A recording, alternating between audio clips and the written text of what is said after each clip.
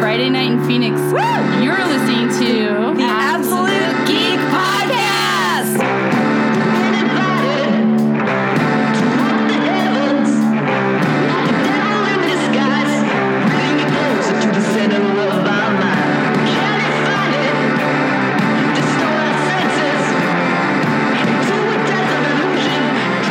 Thank you, Darts. That is correct. It is Friday night in Phoenix. You can listen to the Absolute Geek Podcast. I'm Matt. I'm Kyle. I'm Jose.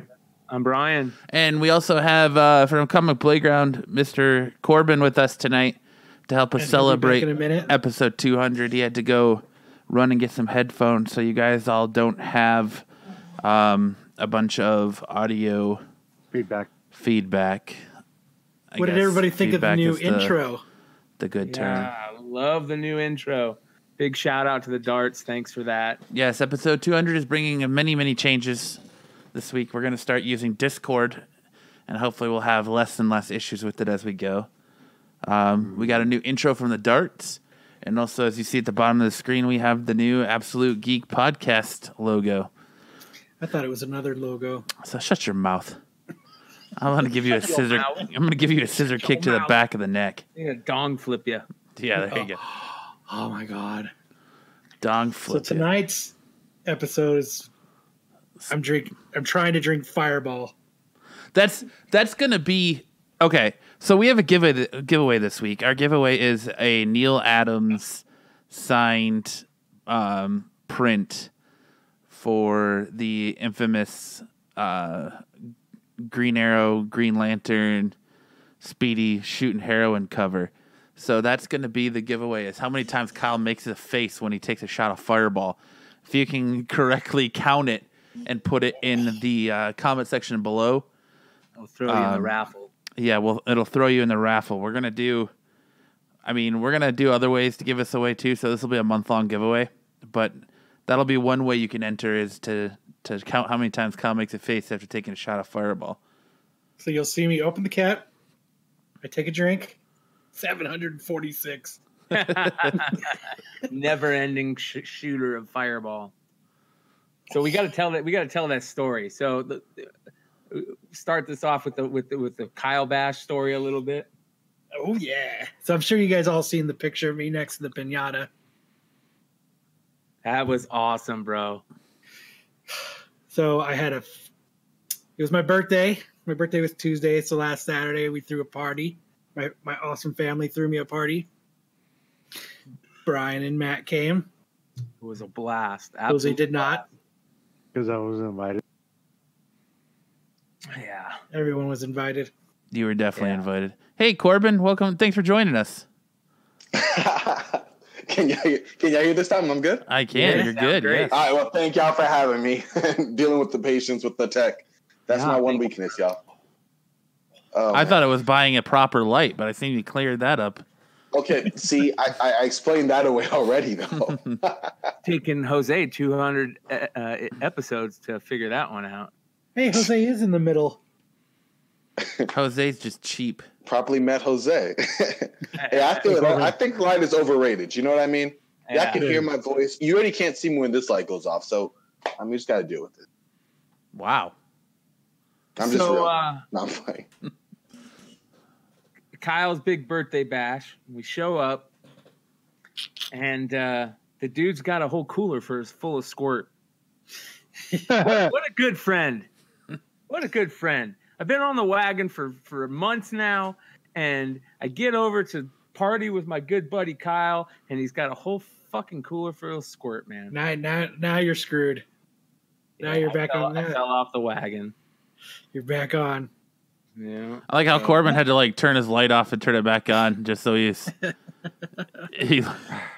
to prove a point. Oh my god. You're right, Tim. Jose couldn't make it. It was personal. Yeah. Now is a good time. It was a blast. It was fun. We show up, and Kyle's got a sombrero on that fits over maybe a quarter of his forehead. He wore it all night. There was a big, huge pinata that had an Absolute Geek shirt on, had the Rob Liefeld shirt on. And once we cracked it open, it was full of booze and lottery tickets. Did you win anything off those lottery tickets? Shit, I haven't even scratched them yet. I'll have to scratch them tonight. Yeah. So, I have to give a big shout out to my buddy Chuck. Yes. So he walks up and he hands me a pen, and we've talked about it before. He's become quite a good woodworker. He works with a lot of different wood, and he makes pens. And I'm sure he does work with a lot of wood. Yeah. But wow. And coming over and digging through comics and stuff, over at Brian's, we've gotten pretty used to him having just like I like how Corbin says wow like he forgot what show he's a part of. This isn't Comic Playground, bro. We're not censored. Okay. It was a natural reaction, but I understand. So he hands me the pen, and I'm like, cool, that's nice. It looks cool. I mean, it's nice looking. It's a nice looking. Get my pen for me. It's on top of my comic books and the card. So what it is, I look at it and I open up the card and I read it, and I've talked about this before, but I'm a huge Evil Dead fan. I've talked about meeting Bruce Campbell. I love Evil Dead 2, Army of Darkness. So what he did was somehow he found a website or somewhere where they were tearing down the cabin of the Evil Dead 2 prop cabin. So what he did was he actually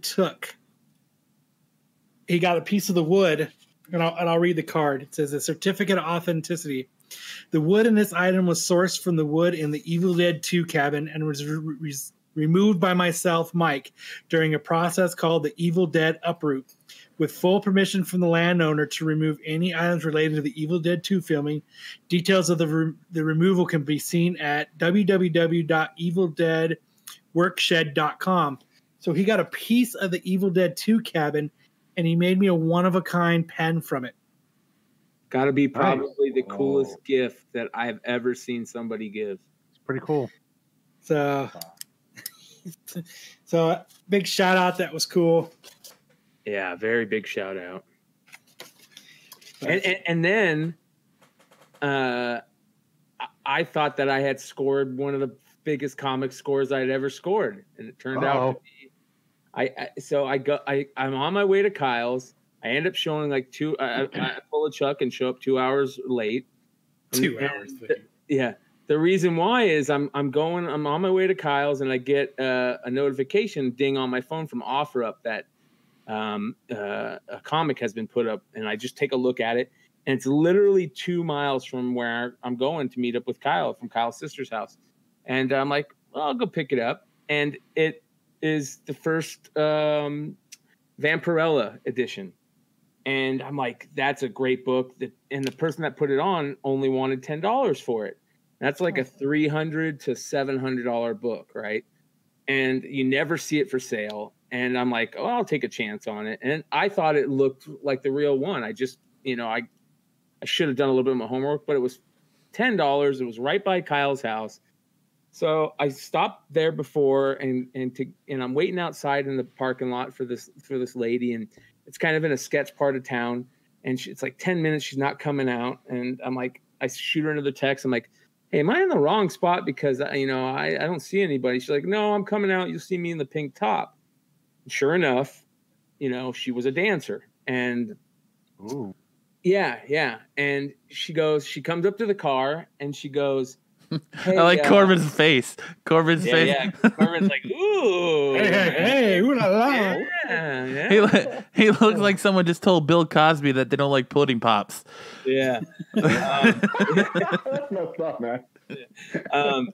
So she comes up to the car and she goes, hey, you're going back towards the freeway. if you give me a ride right up the street, I'll give it to you for half off. I'm like, why not? You know, I'm on my way that way anyways to go to Kyle's sister's house.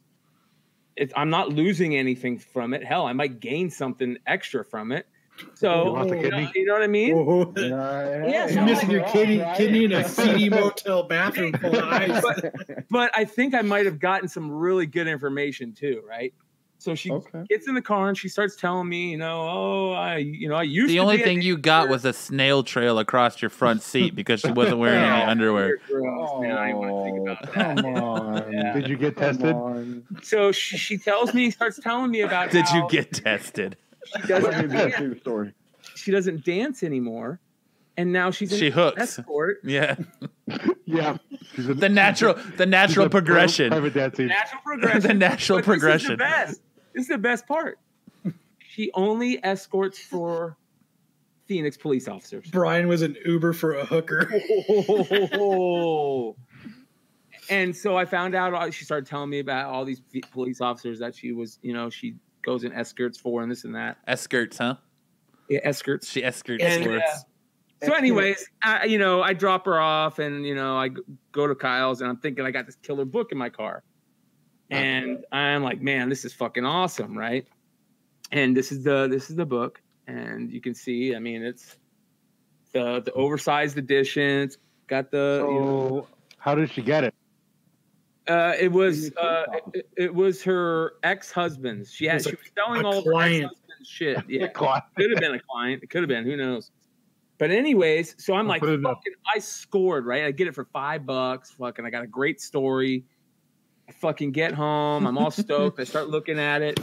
Tim says in the chat, set that car on fire, bro. No amount of penicillin or bleach is going to clean that seat. Yeah. It's a fucking reprint. It's a fucking reprint that looks exact, other than instead of September, it says October here, and the price tag is $4.95. Everything else is exact.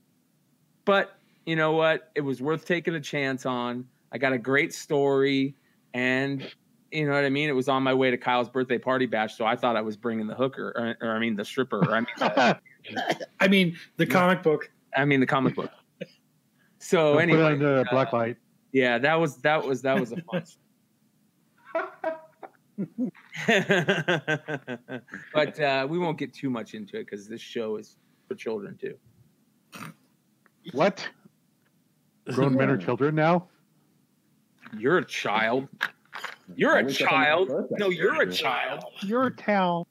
So, anyways, that was a blast. And Kyle, I got to tell you, thanks for inviting us. We really had fun. I know I had fun, and it was cool to hang out with your family and shoot the shit. The only thing you guys didn't get to do was put the sombrero on Kyle's head. Yeah. So there was shucks, darn. So my newbie had taken a picture of me like this, and she told me to do that as woohoo, you graduated. That's why she said she was taking the picture. What she actually did was so that I could look like this, so that they could make this huge picture of me to put on the wall. And they bought these little sombreros with stickers on it, and they blindfolded you, and then you had to turn around and then walk up and try to put the sombrero on top of my head. Yeah, what was it called? Pin the sombrero? I think it was pin the sombrero on the honky. Yep, that was it. That was awesome, man. That was great. That was awesome. How do you feel about that, Jose? I'm a little offended. Yeah, I bet you are. Hashtag Jose too. Yeah.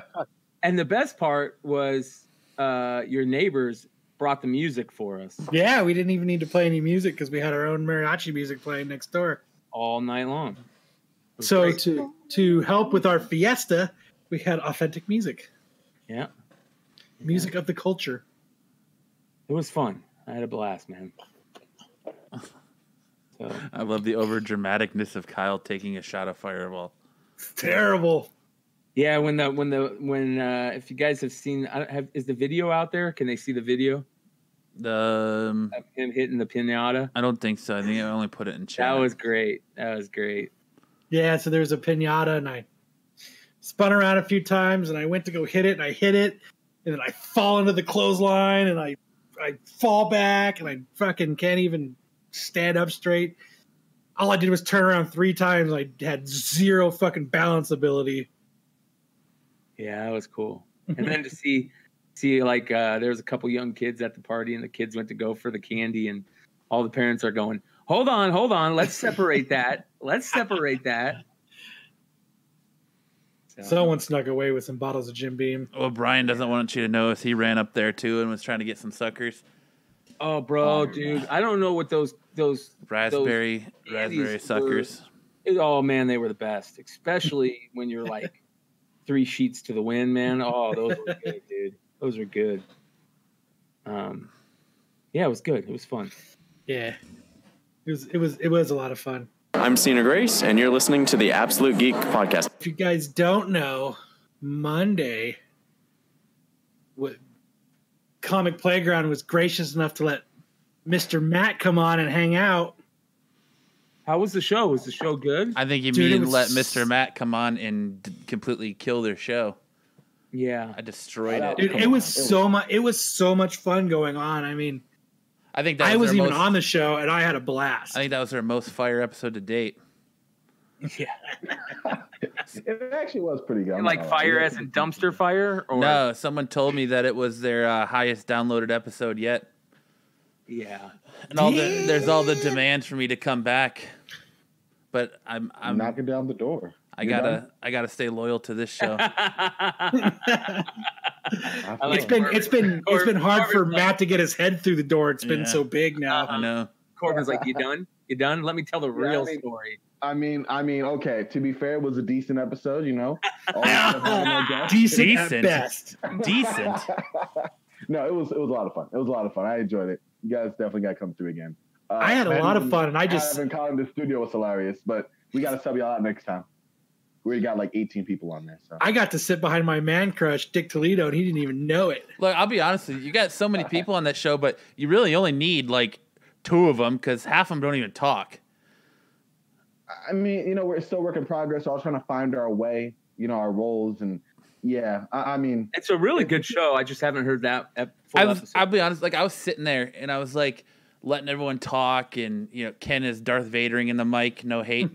all love Ken. Man, come on. Yeah. But, so I was breathing in the mic. And so I'm just sitting there sitting here and not saying anything.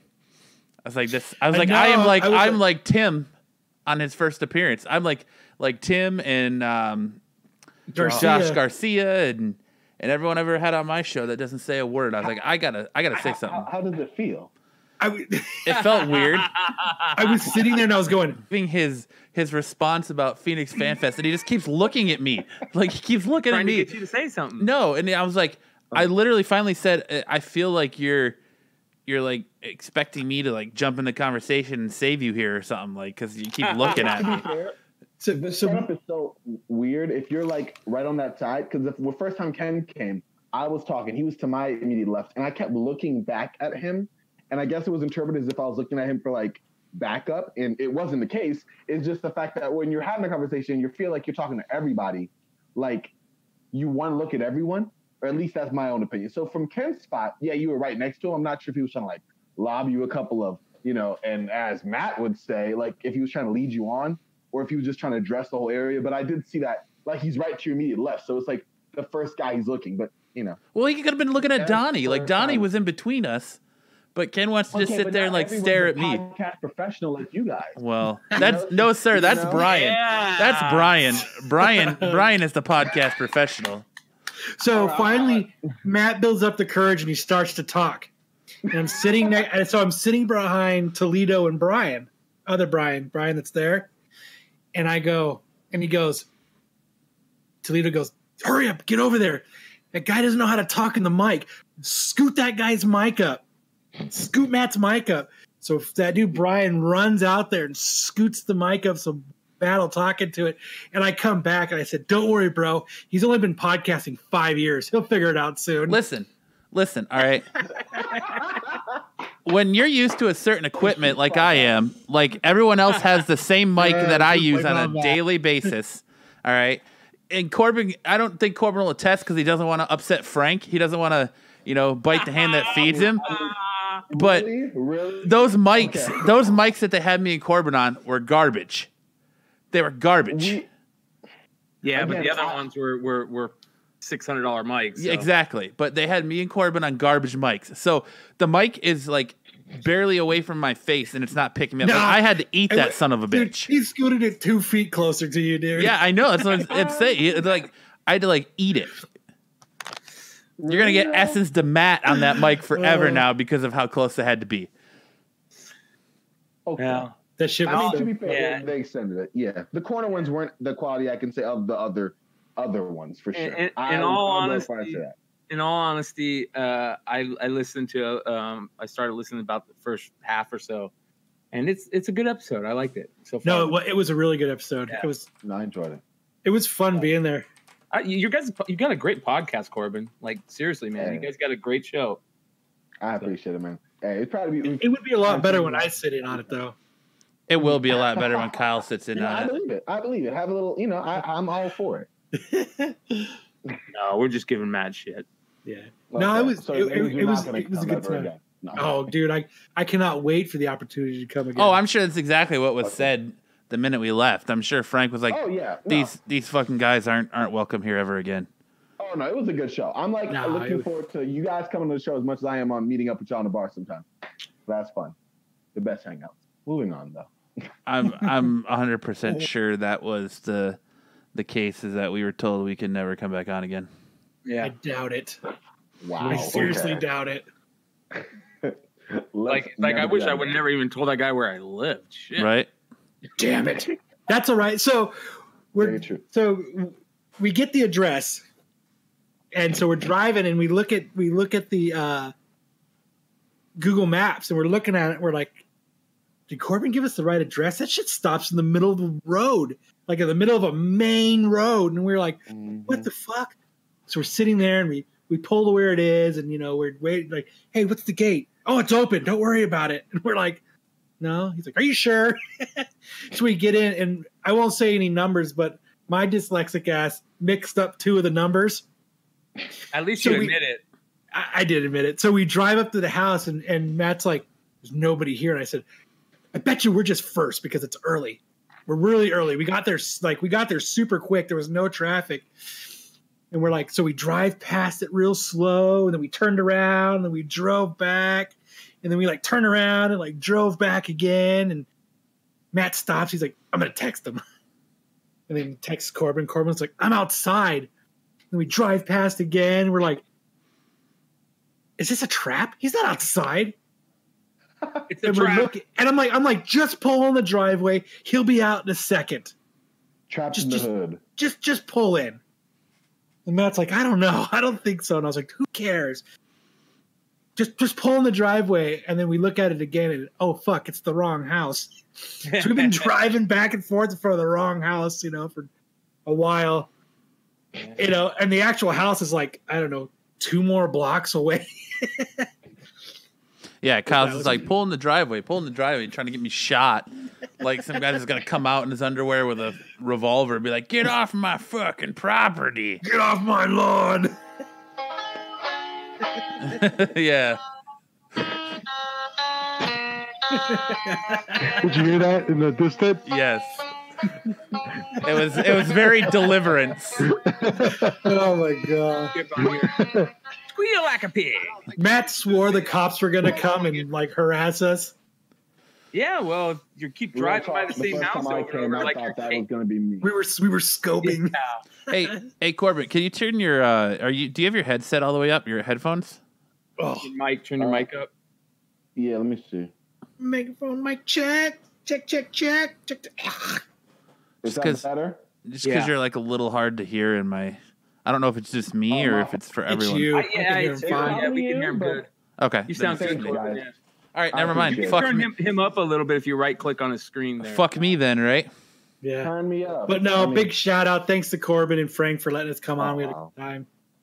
That was a blast. We got to do it again. That was fun. I got to stare at Toledo's back for fucking 2 hours. I was stoked. Yeah, I never. can't wait to tell Toledo this, by the way. We'll never be invited back again. Just saying. Because I creeped Toledo out. Yeah. The guy just staring at me. I was like a little fangirl. Oh, my favorite guy from '98. We're never being invited back. So Corbin, I gotta ask, how many trades you walk away with at the show? Yo, I'm actually, while I'm talking to y'all, I'm counting, like, because this is the first time I had a chance to look at them. So far, I got 26. Damn. Trades. I knew it. A lot of reading. Yeah, a lot of reading and little life, because no man should have all these. No, but I got some good ones. I had I'm known for like not negotiating well, and so there was this. I don't know if you guys can see. Was the many? I want $5 for it. I'll give you 8. He charged me 30 for it. They charge you 30 for this book, and I looked and I said, "Nah, I'm not going to do it." She's like, "Well, it's not printed again." I said, "No, it is though, because I had the other like newer version of it, like the reprint." And so I left. I came back a day later, and she budged from 30 to 27. And I said, "What? Are you trying to insult me?" So I got it down to 25, which isn't great, but I mean, I kind of didn't want it. Like I was bad. Wait. Did you say you kind of didn't want it, or did want it? No, I kind of wanted it. Oh, okay, I was gonna be like, I thought he said I kind of didn't want it. I was like, but you bought it anyway. No. It for what, like, looking at it, it does have some the newer version of it, the reprint, had all of the original Iron Man different armors, like the first appearances, up to Obadiah Stane and his Ironmonger suit, where this one goes up to the early designs of War Machine, because War Machine actually hadn't been done yet. Yeah. When it just been released. So that was worth it for me. This one was cool. I got the Frank Miller RoboCop. Oh, yeah, that's actually a really good series. Yeah, that was good. People were pissed about that because he did RoboCop 2, and it was bad, and he should have done that story. He had that story, and they wouldn't let him do it. Exactly. And like reading, I see it's definitely uber Frank Miller. Really good, but also bloody and gritty and all the stuff that you come to know and love or respect or whatever from him. And my last big thing, it was back when Frank still had, some wherewithal. Yeah. Like what, just before, he fell off mid-90s, you'd say? No, he fell off probably within the last 10 years because of health. Dark Knight Returns wasn't that great. Holy Terror was bad, and The Dark Knight Strikes Again wasn't that good. Yeah, Dark Knight Strikes Again wasn't that good, but his Sin City stuff, all his Sin City stuff is good. And then he did Martha Washington. That was good. You're right. 300. Yeah. Mm-hmm. He did 300. Yep. That was really good. What else did he do? I mean, he's done some really good stuff. All-Star Batman and Robin wasn't that good, but I think it could have been good if they would have released it on time. That book came out like years apart. Yeah, the last one, Jim's illustrations took forever. Yeah. What, they got how many out? I think like 2 out before they had to wait like a year because of Jim Lee was so busy at that time because they were doing either they were doing at the same time or they had just come off of Infinite Crisis where Jim Lee was doing all the art, or at least the cover. Something like that. I was never a fan of the writing for that, only because the way that he built Batman and Robin, like the beginning of that was rough to me, but I get what you mean. It was still, I mean, he kind of saved it with the other entries in the Dark Knight universe, but yeah, that was interesting. And then my last one I got was The Kingdom Come. They just released that new, I guess, for lack of a better word, like reprint, but with all of his like concept illustrations and ideas at the time and everything. And I really fallen in love with this one. Kingdom Come is my second favorite storyline ever. And that is the book that I give to people who aren't comic fans that might know a little bit about Superman and Batman, just a little bit. That's the book I give them. That book is it's beautiful. Dude, when that book first came out, is that what that whole fist bump and like number 2 sign was about? Yeah. Oh, because I just didn't know if you like forgot you had a mic or something and you could say something or. The Absolute edition of that is really fucking good. Really, I gotta get my hands on that. I was happy to get this, and I was like, oh my goodness. Because first I'm like, it's one of my top 3 favorite. And then I saw the extra stuff, and like the story's only half the book, and then the other half is like all of his, notes and writing and everything. And it's really, really cool. I have a whole new love for it. It was already my favorite. So Corbin, I gotta send you something that'll make you even love it even more. Back in the late 90s, right a couple months after that came out, Wizard did a special, like a 8-page story on all the things that are in the background of all of Alex Ross's panels. So start searching and looking in the backgrounds, and you'll pick up all this cool little Easter eggs. But there's an Easter egg almost in every panel in that story. And some you'll catch, some you won't. But once you're done looking through it, let me know, and I'll email you. I scanned that 8-page story when it first came out because it was so good, dude. So good. Dude, okay. And I'll email it to you so you can look at all the Easter eggs. And the Easter eggs, man, he just does such a good job with them. I appreciate. I'm gonna do that, man, because his illustrations are just amazing. Yeah, like some of the really easy ones. I'll just give one of them. In one, the Beatles are all in the background. You know what I mean? Like you really have to look though, and then you can tell. Like you'll see John, George, Ringo, and Paul. You know, but there's other really really deep Easter eggs that like you have to have like comic knowledge, really deep DC and Charlton comic knowledge, because he'll even put Marvel guys in the background. You know what I mean? Yeah. Throw you off a little bit. That's what's up. I did not know that. Yeah. Okay, I'm gonna probably have another excuse to read it again tonight. Alex Ross is really good at that stuff. He really likes doing that stuff. As a matter of fact, his very first art that was ever published was a Terminator book, and the second Terminator book he did, he actually put a little hidden triptych or a little hidden word thing on the cover that when it came out, like the Burning Earth or whoever did Terminator at the time found out about it and was pissed. So he loves that Easter egg stuff. But anyways, that is a great trade. Great trade. Definitely. Wow. So I just got a text. I just got a text from an unknown number that says, "Hey, this is Frank. We want you on the show. We're kicking someone off." Okay. And we permanently want Kyle in the background to throw up gang signs. I just got that text too. See, it's from a burner phone. It is from a burner phone. Trying to find out who is worthy. That's all. Yeah, Okay. yeah. He found out it was me. I can. Now you just laughed about it, so you threw it all away. Yeah, I know. My bad. I'm an idiot. Fuck me, right? Wow. But yeah, I was funny because I was telling the guys how you were, going crazy buying all these trades, and I was like, it's the exact same thing I did when I got back into comics and I went to San Diego for the first time. I went there and bought like 40 trades. You can get some really good deals on trades at cons. Mm-hmm. And honestly, I wish that there was more actual comic like spots at Fan Fusion. Yeah. Because I was going like the same 4 or 5, and as the days progressed, they unboxed some more or had some stuff out and things of that nature. Or I talked myself into seeing stuff that I'd previously rejected. But yeah, it was crazy. I'm like, I basically cleaned out my entire comic like inventory. I was getting rid of stuff. I had a lot of stuff, a little space. And so to come and see other stuff, I was like, okay. And I'd saved for it, so it made it better. Now I'm kind of stockpiling for Tucson, so we'll see how that goes. When is Tucson? The 1st, 2nd, and 3rd of November. Yep. He's got some time. Yeah. You got some time. He's got time to save up money for them trades. Oh. Yep. And some proper good eating, because I didn't do a lot of that over there. It's gonna evolve. So next con, you won't buy trades. You're gonna go after single issues. So you're just gonna have like this just massive collection over time. Okay, that's what's up. That's the plan. That's a good plan. Hey Corbin, I'm gonna go to Tucson Comic Con and look for an artist. Let me get the pictures. Okay. Don't listen to Jose. He's not paying attention. He is. Look at Jose. He's on the ball this week. Who is this guy? Showing up all prepared and shit. While we're waiting for Jose to finger pop his asshole, what did you get a chance to listen to the Neal Adams interview yet, Corbin?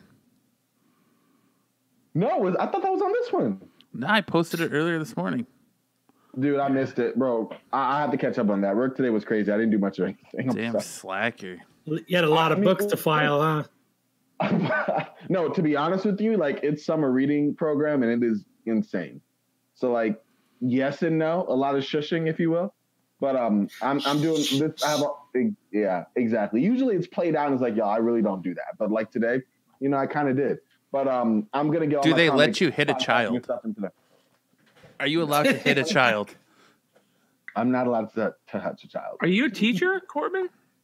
No, I'm the library assistant. So basically, programming, obviously shelving and more of the manual stuff as far as placing holds. I'm a tech guy, which is ironic because, anyway, but I help a lot of senior citizens with, emails, everything from, trying to do their taxes, because I'm tax certified, to, trying to remember a password. So just all the kind of necessary library duties in there, which, it's fun. It's normal 9 to 5 and can be fulfilling. Very cool. Tim says in the chat, Corbin, then it'll be variant covers, and then it'll be slabbed keys, and Corbin's going down a dark, expensive road. Oh, man. Okay, well, thank you for telling me what's probably going to happen. I need to wean off now, because it's getting there. Like, at the end of my time, I was like, how much? What? Corbin's a nice guy, Tim. That's my budget. Corbin's a nice guy, Tim. That's his way of saying, you don't know my life. Shut the fuck up. Never that, Tim. Never that. See how nice he is. He won't even admit to it. Guy, right? It's not true. Okay. All right. So there's this like certain artist down in Tucson. He doesn't go to other cons, and he does these commissions. Kind of angle it a little bit, Jose, because your screen is blurry. There you go. It's fat death. So he does Is that fried fat chicken characters. Yep. So he does fat characters. Characters That's terrible. that are no fat. offense. Don't say the artist name. Don't That say looks the like artist that looks like the chick that Brian brought to Kyle's birthday party. Brian said, that's terrible. That's the escort. One of the worst drawings. I would take that out of my book. That's the escort that Kyle brought. That's the escort that Kyle picked up. I mean, Brian picked up. As someone who can only draw a stick figure, I can appreciate that. Yeah. I don't know how you go from that to that Beetlejuice sketch. It's the artist rendering that someone did of the missing woman that Brian picked up. Yeah. Right, the missing woman. He does have a pretty big trunk. Is that Art Germ? Yep. Yeah, but unfortunately, he doesn't do a very good Art Germ sketch when he just does a quick sketch, does he? It's still a large germ sketch. Yeah, but do you want an Adam Hughes sketch right now? Would you go get an Adam Hughes sketch? He does the same thing. Yeah, I have one. Nobody wants an Adam Hughes sketch. After looking at the new the variant cover for Black Cat, I don't want a J. Scott Campbell sketch right now either. It's terrible. Yeah, he's got fingers. The fingers, they're like He's finger popping. And the torsos are so elongated. Tim says in the chat, I don't see any feet on that sketch, Jose. Is that Soul Cal Rob? Hey, I'm Scott Snyder, and you're listening to the Absolute Geek Podcast. So I have to ask everybody, did everybody watch fucking Fear the Walking Dead? I did. I haven't watched it. Dude, that show is not years. Fantastic.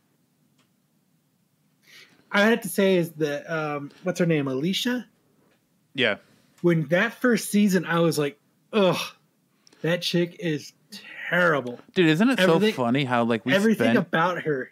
Isn't it funny how we spent so much time shitting on that show the first 2 seasons, and then like by season 4 it finally got decent?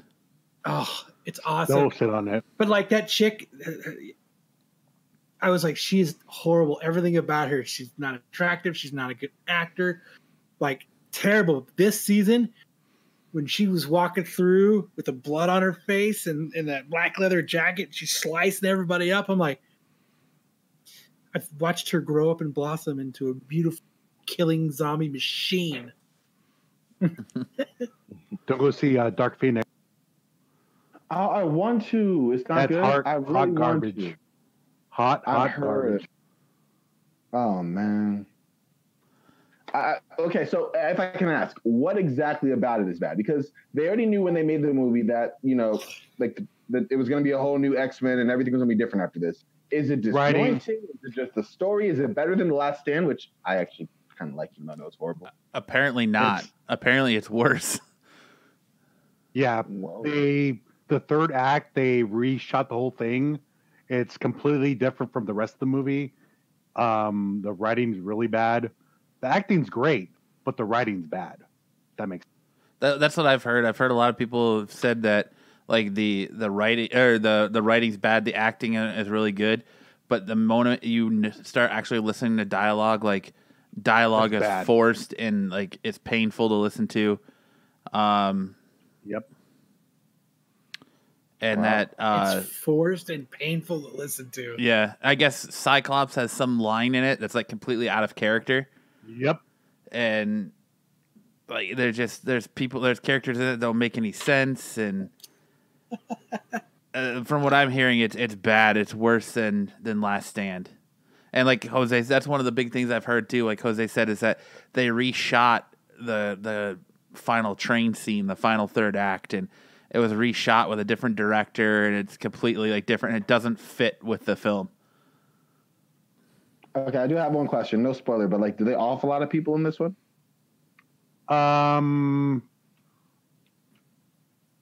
No. Okay, thanks. Grizzle Geek says in the chat that Storm throws ice cubes. Yeah, basically. So she's got a bag of ice that she's throwing, or what? She went to Circle K and picked up a bag of ice and just starts chucking it at people. Wow. Tim said he's seen better infomercials. Then the whole movie? That's rough, man. Now I really want to see it bad. Better than the Halle Berry Catwoman? Because that's like the holy grail of horrible superhero movies in my book. I don't know, It's dude. not as bad as that. Fantastic Okay. Four: Rise of the Silver Thank you. Surfer is up there. Like it's decent, but it's not great. Okay, yeah, okay. That was kind of I gotta expectations see I it now. had going in, but I really want to see it now. But Yeah, I do too. I really want to see it now. You better see it. You're supposed to talk about it on Monday with Ken. I know. Oh, me and Corbin on Comic Playground? Yeah. Yeah. That's right. No. Is it better or worse than Swamp Thing is the question. I haven't watched the second episode yet. Is it any good? I mean, it came out today, so I haven't been able to do anything. Like I came out for work and then changed and hopped right on here. So I don't know. With the news that it's all canceled, I don't even know if I should be invested in it. I'm gonna watch it, like obviously to watch it, but like, you know, little else. If they didn't like it enough to continue it or even have it in future plans, I'm like, you know, I'm watching because I pay for the service. You know, I'm gonna watch it because I have a theory that it's actually not. It's gonna get uncanceled because it's a fucking streaming service. So I have a theory that they're canceling it to try and get the numbers up, and that they'll decide later whether to keep it canceled or announce a season 2. They'll be like, "Oh, since the great demand, by popular demand, we're bringing the show back for season 2." Like, because they released that whole thing today, like the newspaper drop and all that, right after announcing that it was canceled for season 2. So I think it's a ploy, and it's going to be a whole like, you guys wanted it, we're bringing it back for you type thing. You want the best? We got the best. Because after the first episode, I don't understand what the issue is, unless the chinks in the armor are going to come up later on down the line. But I didn't think that first episode was that bad. well, like I don't think so. I think it was just they already said it was conflict direction and everything. And the only reason why I would push back a little bit on the publicity, or not publicity, but just bringing it back to popular demand, is that for lack of a better word, the actors believe that it's canceled. You know what I mean? Nice moves, like, Kyle. Like it's over. You know what I mean? I don't know. I think they're already having issues, and I really don't want to see DC Universe go away. But there's a lot of stuff that's leading me to believe it might be. I don't think DC Universe is going away necessarily. They're just going to rename it to Hulu. Warner Brothers Universe. They can't rename it to Hulu. Marvel owns Hulu. Exactly. They're going to rename it to Hulu. Yeah, they're going to fucking steal that. They're going to steal it. Whatever, man. Well, Warner Brothers is doing a streaming service, so. Yes, they are. Yeah. they'll just throw that shit in there. So you think it's gonna be part of that? Oh yeah, like they're gonna consolidate them. Oh yeah, for sure. Same way that Marvel's doing it with all the Netflix shows. You know, they're saying they're canceling them. Oh, so Grizzle Geek just said Swamp Thing got screwed out of $40 million in tax credits from North Carolina. That's why it was cut short and canceled. Ooh. That'll do it. That'll do it. Yeah. Oh, yeah, I read that today. I think that came out today. Well, at least it isn't because of that silliness that is going on in Georgia. I think that's going to screw up a lot of stuff. Like it is. If the shows start pulling out, like Walking Dead says they're talking about pulling out. Marvel said they're looking at pulling out, not filming anything in Atlanta anymore. So if all that stuff gets pulled out, it's going to be like, it's going to put a mess everywhere. Yeah, it's going to put series. It's going to put series on hold, like for them to find new locations and that look somewhat like what they already have. It's going to put everything on hold. Yeah, it's a mess. But is that why they're setting up the big change so they don't have to film it there?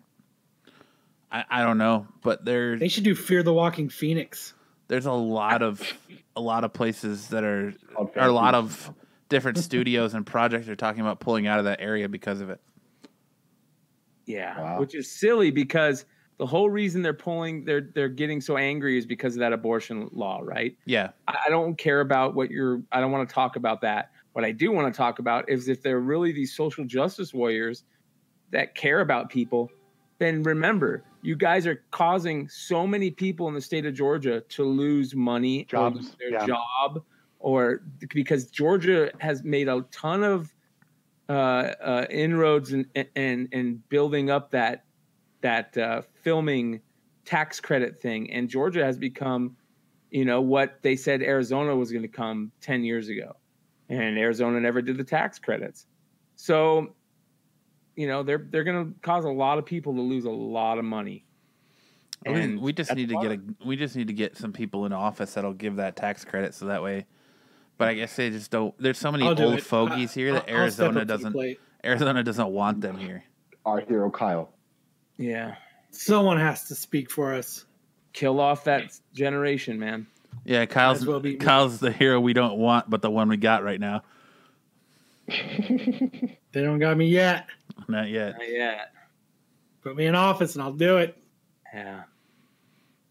So. Although I would vote for Kyle because I have a stinking suspicion that he would reinstate your ability to drink at work. I would have whiskey vending machines. Yeah. Again. So it would be like Mad Men where you could have a nice cocktail while you're working. And smoke on the workroom floor. And in bars again. Yeah, everybody used to go to lunch and go to the bar at lunch and drink a couple beers with their boss, and as long as it wasn't more than 3, you were good. Yeah, as long as you didn't stumble back to work. Yeah. Was that in your employee handbook? No more than 3 beers at lunch? Yeah. Yeah. That's or one whiskey Coke. More than 3 beers is a cause for immediate termination. Yeah, that was like the unwritten rule, man, and that's how it used to be. Hell, I remember. First place I worked at, everybody smoked inside. Everybody smoked. We were working in, where it's kind of like a mini clean room, and people are smoking everywhere. It's crazy. Smoke doesn't hurt nothing. They've proved that already. I kind of want to go back to not necessarily Fear the Walking Dead, but I want to go back to talking about Walking Dead real quick. What did you think, Kyle, of issue 192? I know you cried, but I did not because I'm a man. I did not cry. It was an emotional story, man. I thought it was good. So we were wrong on the issue number. Yeah, we were right on our episode number. Bah. Yeah. That's where we got it. That's where we got it mixed up. Yeah, the wires gotten crossed. That's where it got crossed. Wrong issue number. We predicted 200. We just predicted the wrong 200. We should have predicted episode 200. Tim was disappointed in 192. What were you disappointed about, Tim? I'm interested to find out. I loved 192. Like, I thought it was a very emotional book. Told you he cried. I didn't cry. Such a fucking liar. But I think it was some of Kirkman's best writing in a while. Like, I flew through that book. There was like 9 words in that whole book. Exactly. Yeah. There's that more makes than a good 9 writer, words. man. If you can pull that off, that's why that Larry Hama silent issue is such a great issue. It was a pretty good issue. It probably wasn't the best issue, but it was an impactful issue is what it was. And I liked the character change for Carl. Like, you see the growth. Like, he didn't understand the whole, like, you know, he finally understands why his dad was keeping Negan locked up and how that's a more just fate than death, because you have to sit your entire life. He's always known that, though. He's always kind of understood that. But Carl's kind of been he's been that vengeful, kill everybody. Like, that was his response is kill everyone. I still think what's going to happen is he's going to go psycho boy. It was a lame ending. I don't think it was. Like, I think. What do you mean it was a lame ending? I think that's what he everyone. realized his dad was dead and he cried. Spoiler alert. I mean, everybody knows. No, yeah, I think he was. Spoiler alert. I think he means it's a lame ending to the story of Rick Grimes. I'm with you there. To get shot by some piss ant, but yeah, I think that's what everyone was like. Kyle and I. But that's the only way Rick Grimes was going to die, was going to be by surprise. Who just said? Did you right, not Kyle. know that, Corbin? No. Oh, see, like you just know. fucking spoiler alert. No, I do. I mean, that's Wait, not on the internet for the last 3 days. Not anywhere Walking Dead related. It's been the NBA Finals for me. I pay for my ignorance there. It's fine. Hey, Toronto's one game away from winning the fucking championship. That's St. Louis. exactly what I was crazy about. Wow. Isn't that is crazy. Dude, Toronto's playing lights out. They're pretty good. I didn't know they were this good, but they might not go back to Golden State. I hope not. I mean, me too, but I really wanted the Bucks to go. Oh no, they weren't ready. No, well, obviously. I'm not a young guy. Thanks, Kyle. I was Captain Obvious there. No, I meant like Giannis is too busy flexing and mean mugging and stuff. Like, you can't be doing that. Look at the Warriors. But sorry, I didn't mean to. They should be. Yeah, the Golden State should be walking all over them without trying. Mm-hmm. Yeah, but they're down KD. Yeah, and they were down. True. Yeah, and they were down Klay Thompson. He just came back, and then they got injured a lot. But I don't care, because I mean, when they won their first championship, every guy they played was injured. But anyway, I didn't mean to distract. And KD wasn't there that first year. But here's the problem: KD has become the point of their offense. So now they've got to play a completely different game, and they're not playing the game that got them the last 3 years to where they're at. Only on Absolute Geek can you transition from The Walking Dead to the NBA Finals with one sentence. Seamlessly. And everyone just runs with it. Love it. But to be back to Walking Dead, Rick Grimes was never going to be taken out by an important person. It just wasn't going to happen. It had to be a slimy fuck that kind of just wedged in and did something out of emotion and self. He was only doing it because he wanted to stay important. So and there was the only way somebody sneaking in. It wasn't going to be a Negan type person taking out Rick Grimes.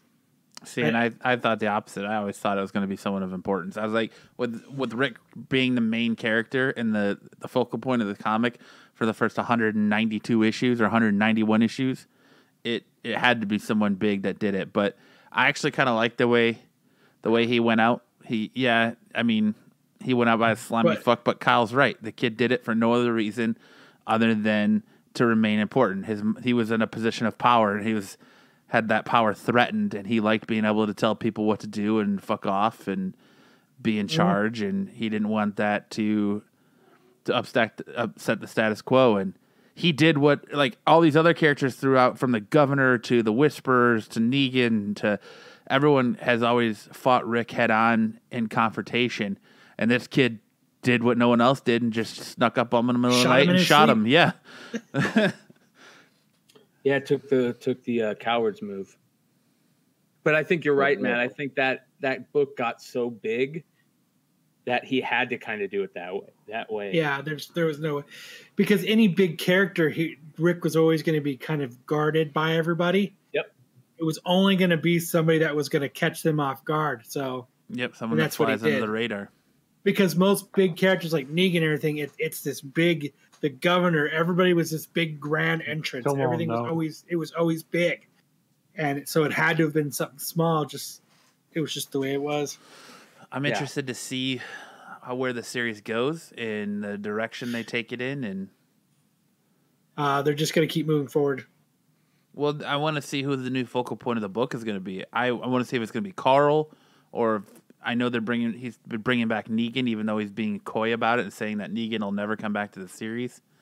So I'm interested to see. Negan's coming back 100%. I thought there was an article today that said there was, but I'm saying, like, if you read the letter hacks at the back of the issue from Kirkman, which he has a nice touching tribute in the back of it too. Half of one. He says that he doesn't finish it. Yeah. He says that Negan will never come back to the series, but he's playing very coy about it. That guy's a fucking liar. Some guy named Deegan's going to show up. Yeah. Deegan.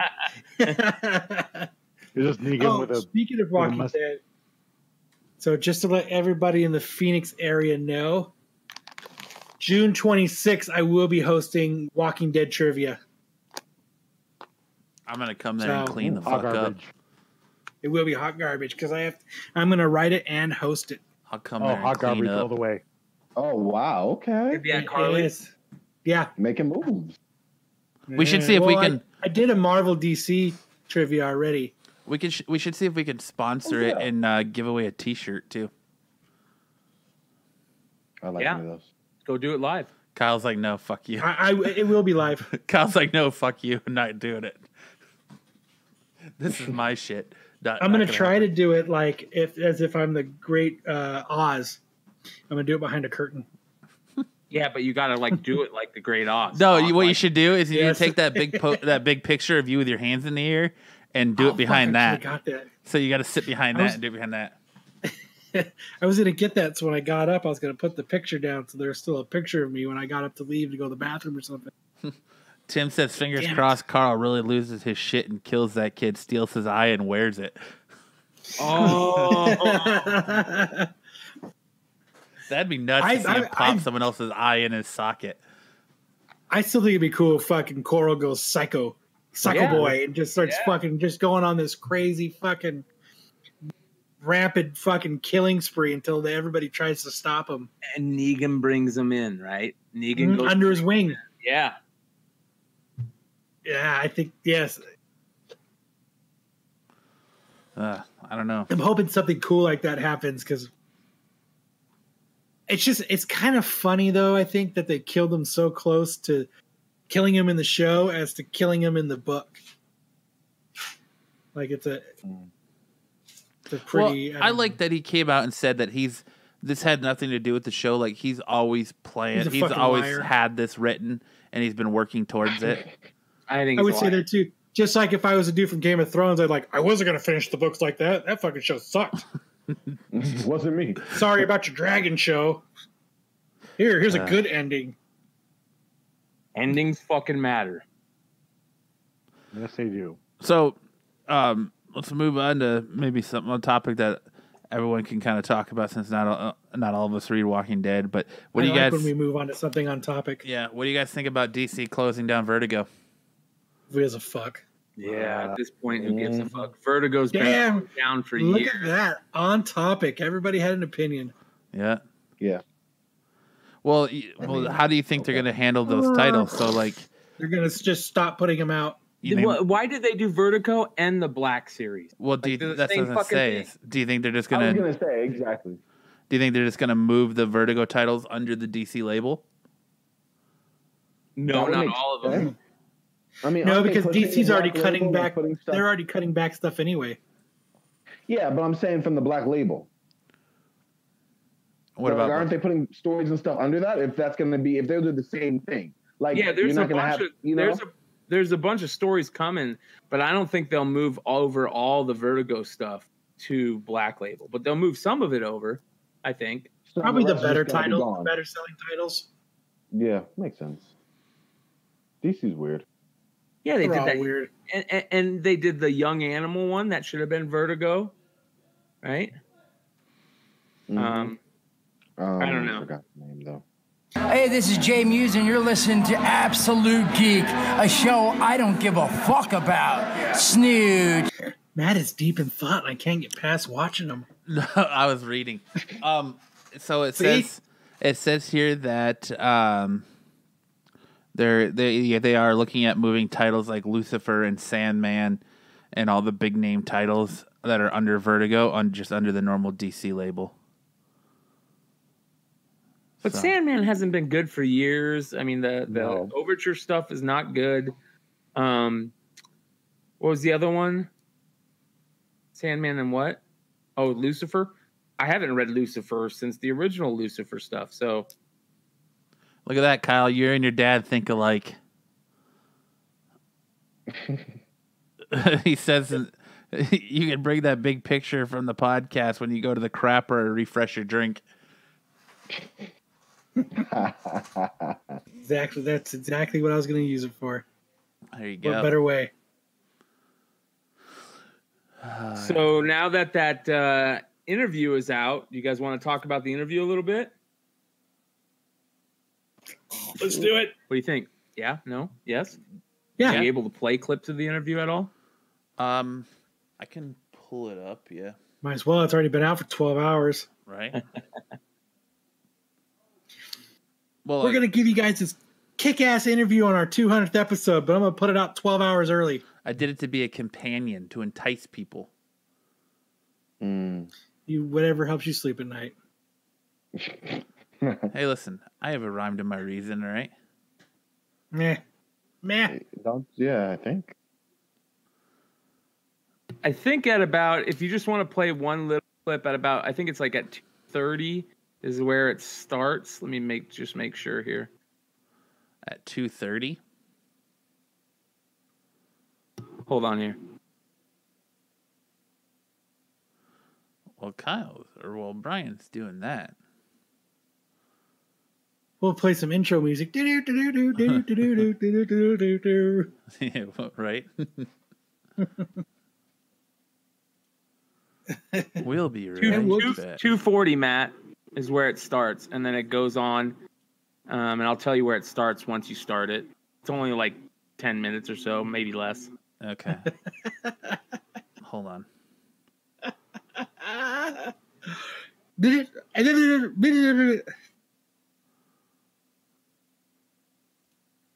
see. Where did you say 2:40?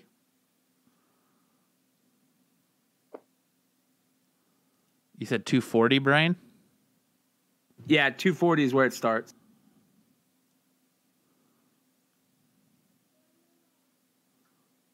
I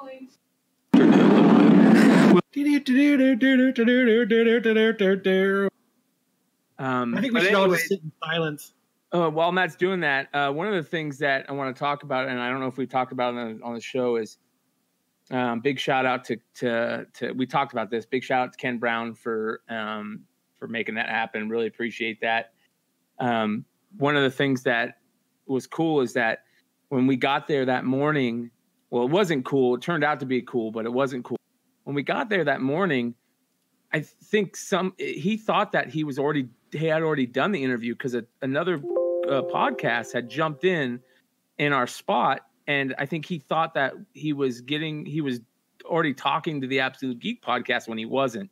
So he did this long interview with this another podcast, and we were like, oh man, does that mean we're not going to get the interview? But he still, when we walked out there, he saw I was wearing the badass comic code Absolute Geek Podcast shirt, and he kind of looked at it and he went, Absolute Geek Podcast? Like he kind of like said like, wait, weren't you guys already here? And that kind of threw me off because, here's this great, amazing, hero in my book of comicdom. And now first of all, he said, make sure you get good. All right. Hey, Brian, I'm going to go ahead and play it for you. Well, one of the things that I want to talk about on my wall real fast is this cover. And it's a cover. Green Arrow with the drug issue? Yes. My goodness. And it's a very important piece of art on my wall, as I was lucky to have both you and Danny O'Neil, the great Danny O'Neil, sign this piece for me a while back. And I'm very open with this fact that I'm a recovering drug addict. I was a heroin addict for 10 years. I'm 15 years sober right now. And I've made it a part of my life to help people who are going through the same type of thing. And being a comic fan and more importantly, a fan of your work, this book has, and this cover, and not just this cover, but the whole book, everything about this storyline, everything has become a piece that I like to talk to with their family members.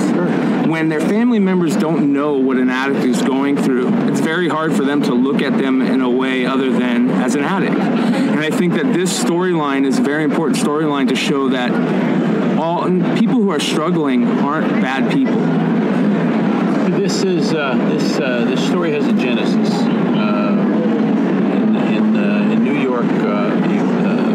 The mayor, who was John Lindsay at the time, very nice mayor, very good mayor, was looking for he and the city government was looking for some way to produce a comic book that talked about drug addiction. And so they essentially offered it to people at DC Comics to write something. So the question was, who's going to do it? I volunteered. Danny O'Neil volunteered to write an outline. In doing this, we took advantage of the city to introduce us to Phoenix House. You know something about Phoenix House? Very, very big in New York, yes. And some of the other drug addiction houses. And so we were given the opportunity to go there and to talk to some of the people who were working the program. Of course, we learned certain things that other people don't necessarily know, like, and we got to ask questions. And one of the questions that we asked was sort of started the whole conversation off was, we hear that pot doesn't lead to heroin addiction. And everybody in the room laughed at us. They said, of course it does. What are you talking about? Pot leads to heroin addiction like crazy. If you're going to do pot, eventually you're probably going to do heroin unless you save yourself or you go in another direction or whatever. You get a really good job, whatever it is. But you know what? Nobody here who does heroin didn't do pot to begin with. You're probably right. Yeah. And so we said, I guess we have a few things to learn here. So we spent a couple of days at Phoenix House talking to people, having these sessions.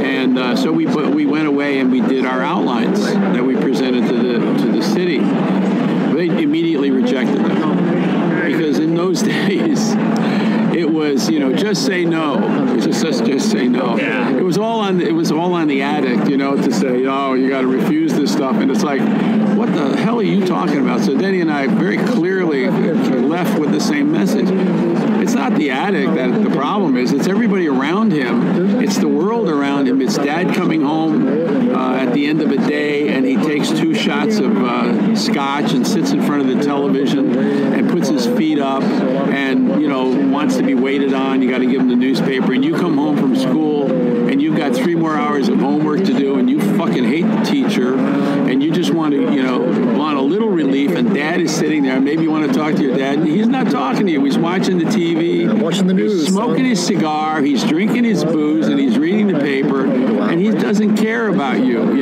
It's not that he doesn't care. He just doesn't have the energy left to care. But guess what? You don't have the energy either. So it's just bad for you, and you're not being paid.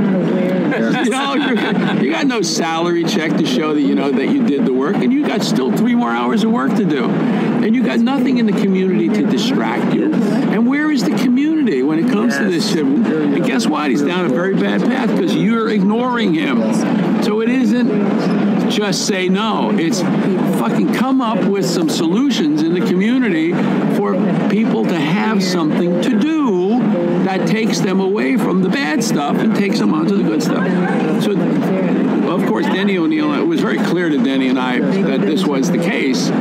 and we wrote it up, and of course they didn't like it. They didn't like that. No, we don't want to do that. So screw that. So that program went to hell. So we kind of let it go. But we were doing Green Lantern, Green Arrow, and we're coming to the end. Denny wrote a story about overpopulation, and I thought this is going to end. We're down to overpopulation. We're going to say goodbye to the series. And I thought, we still have a couple of things to finish off. I got to have a black superhero who has a job, who graduated college, and who has a profession, and is not some gangbanger that suddenly gets hit by lightning and turns into a superhero. I got to have that, and I got to deal with drug addiction. I got to do that cover. So I went home and I did that cover. You don't actually have to hire Danny O'Neil to do that story. You just give any writer that cover and say, write that story. It's already there. It's in the cover. You look at that cover and you go, oh shit, that's it. So I don't think Denny had a hard time because he was on the same page I was. So we went ahead and of course my editor said, no, dropped it like a hot potato. He said, Neal, not only am I never going to publish this cover, we're never going to publish this cover, I'm never going to pay you for it. I said, I think you are.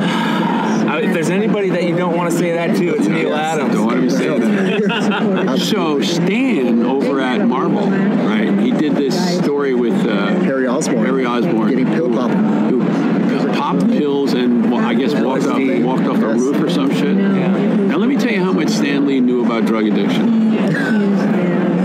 Usually, what pills? Exactly what pills are we talking about here? Excuse me? Yeah. Don't we have to know what kind of pills? Because most pills, you basically go sit in the corner and go quietly like this. You just get away from me. Wow. You're not going to be walking out a window because that's paranoia. Yeah. But Stan, I guess, had read an article about somebody who walked off a roof or whatever the hell it was, and he put it in the story. I'm talking to Johnny Romita, who did the story, right? And I said, Johnny pulled me over to the side. Now I had that cover on Julie Schwartz's desk for 3 months. Wow. They weren't doing anything with it. Just leave it there. Everybody that looked at it was terrified. I'm talking to Johnny Romita, and he's saying, this is what Stan did. He did this thing. And I said, well, did you send it to the Code? He said, yeah, we sent it to the Code. They rejected it. And so I said, so what happened? He said, well, Stan went to his uncle, Martin Goodman, yes, and said, I'd like to run the book without the Code seal. Martin said, sure, go ahead. That's awesome. I said, so you ran it? He said, yeah, we ran it. It's been published. I think that was the first uncoded comic in history, correct? It's shipping. So anyway, I go back next week, right? Next week. And I go see Johnny. I say, what happened? What happened, dude? What happened? What? And Johnny said, nothing. He said, nothing happened. I said, nothing? He said, nobody noticed. I said, really? Nobody noticed? I mean, no letters, no phone calls? No, nobody noticed. They didn't even notice the seal wasn't there. Nobody in the United States of America noticed that the seal wasn't there or gave a crap. So I go back to DC Comics. Everybody's running around the hallways. They're going nuts. Stan beat him again.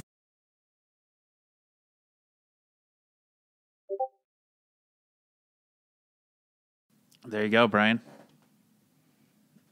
So, yeah.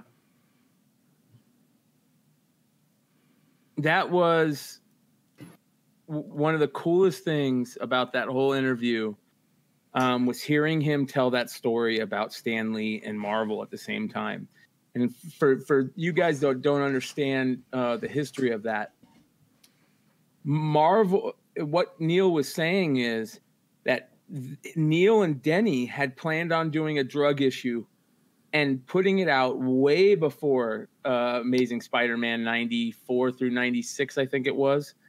And the only reason it didn't come out months before those issues is because I don't know if it was, Julie Schwartz or somebody else. He just said his editor. And I know back during that time, Julie Schwartz was the main editor at DC. And, Neal had mentioned, our editor didn't want to put it out. Well, at the same time, DC didn't want to put it out because they didn't want to bypass the comics code. Well, at the same time, I'm sure that Stan heard about it at Marvel and was like, oh, we got to do this. We got to put something out before they do.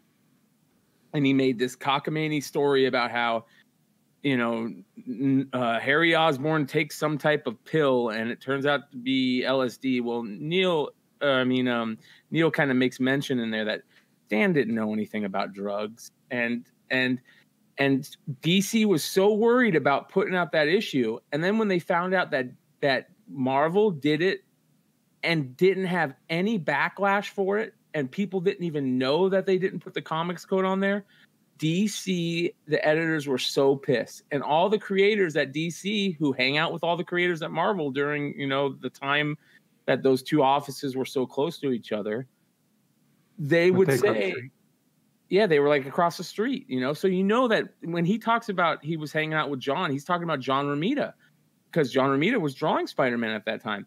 And John Romita is telling him, hey, we're going forward with this drug issue. You guys can put yours out, that they're saying they're not going to put out.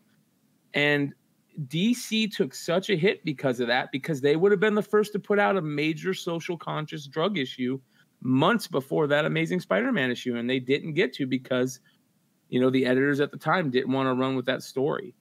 And it was so cool to hear him talk about it. So at, a very casual, and, he's kind of cussing, and it was just really cool to hear that story.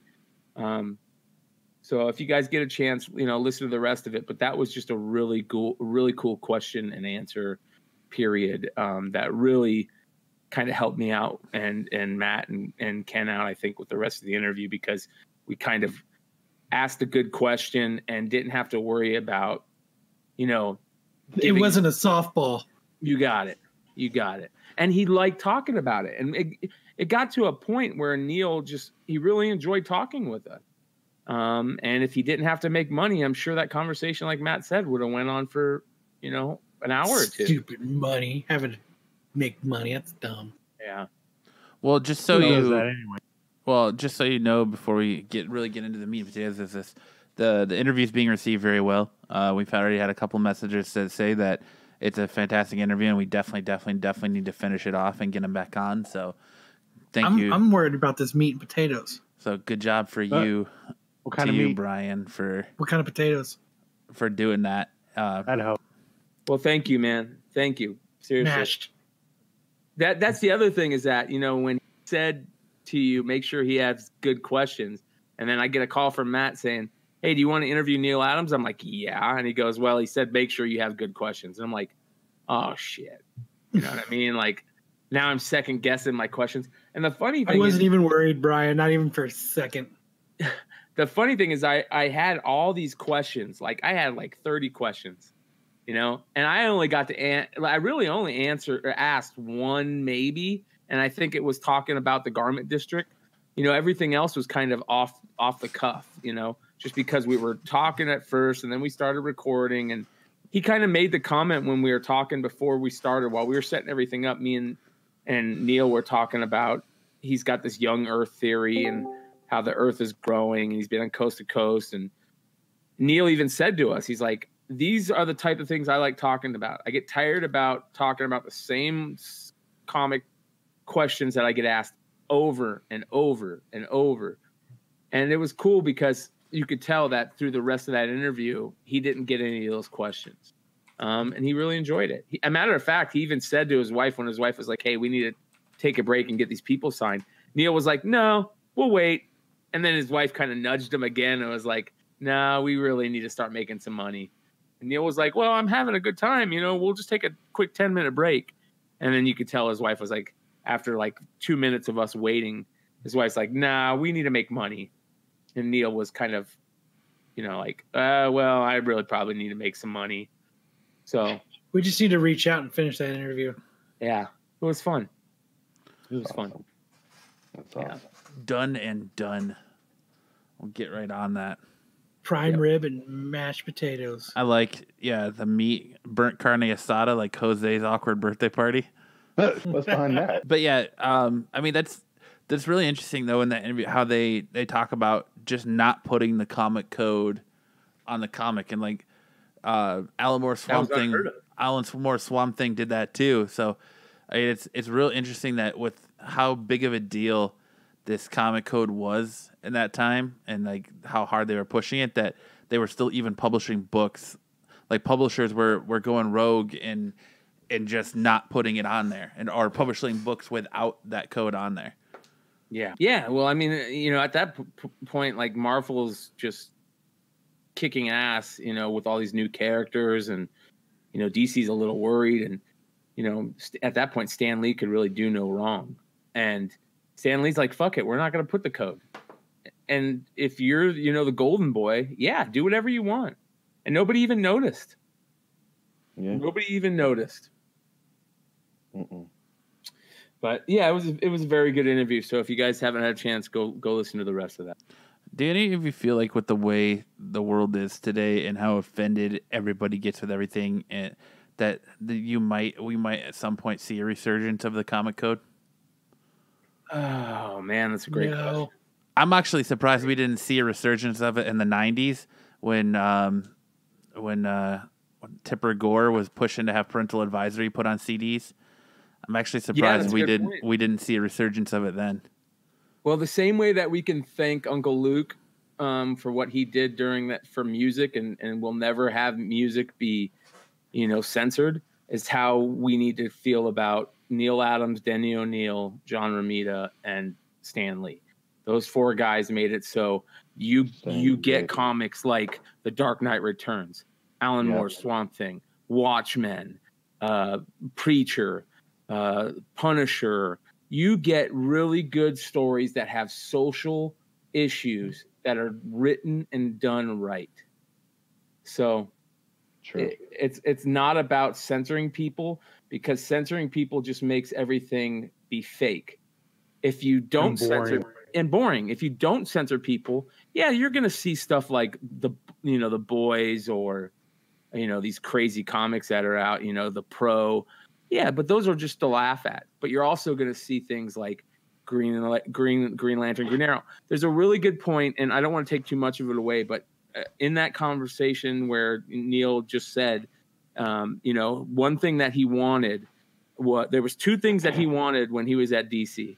He wanted, one, to do the drug story, and two, to create a black hero, which turned out to be Jon Stewart.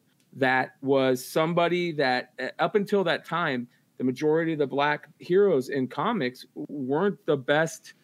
They weren't up on a level with the white heroes, right? So Neal Adams said, I want a strong black character that I can turn into a hero that, has a really good job, graduated college, all these things that they were saying at the time wasn't happening. And Neal's like, no, this is happening. We're going to write about it. I don't care if it pisses somebody off. This needs to be talked about. And that was really cool to hear. That made me really be happy that we got Neal Adams. On top of everything else that he did, his crusade he did for people to get paid what they justly deserve. You know what I mean? Like the guy is, I know he's got a, some people think he's getting crotchety in his old age. He's earned every single bit of that. You know what I mean? The guy can only go to con after con after con and deal with, there's a lot of douchebags in our loved hobby. So can you talk about the Jerry Siegel and Joe Schuster? A little bit. Yeah. We actually brought it up after that question. And it's funny because if there's one thing that you should always do to Neal Adams, that's talk him up to him. You know what I mean? Like, because buy one of his prints. Yeah, he's one of the greatest.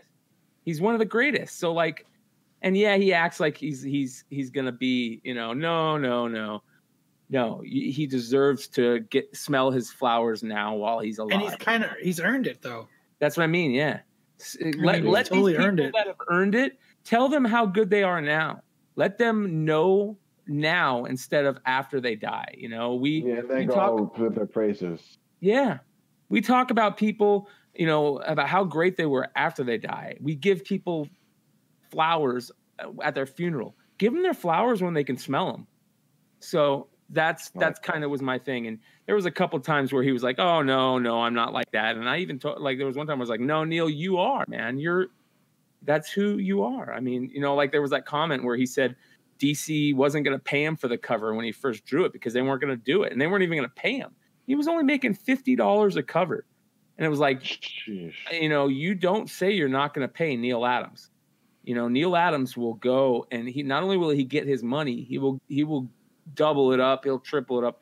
You don't say you're not going to pay Neal Adams, and that's that's kind of where his story became. He went from a good artist to a great comic creator, and a great, not just a comic person, a great person to that did good social work at the time. So a lot of respect to Denny O'Neil and Neal Adams, especially Neal Adams, just for how high of regard I hold him in. So yeah, very cool. I think it's pretty interesting, like in that interview, how when you started to say that instead of inflating his ego, he was like, "No, I didn't do anything special. Like I'm not like a warrior for justice or nothing. He just was doing what he knew was right or what he thought was right.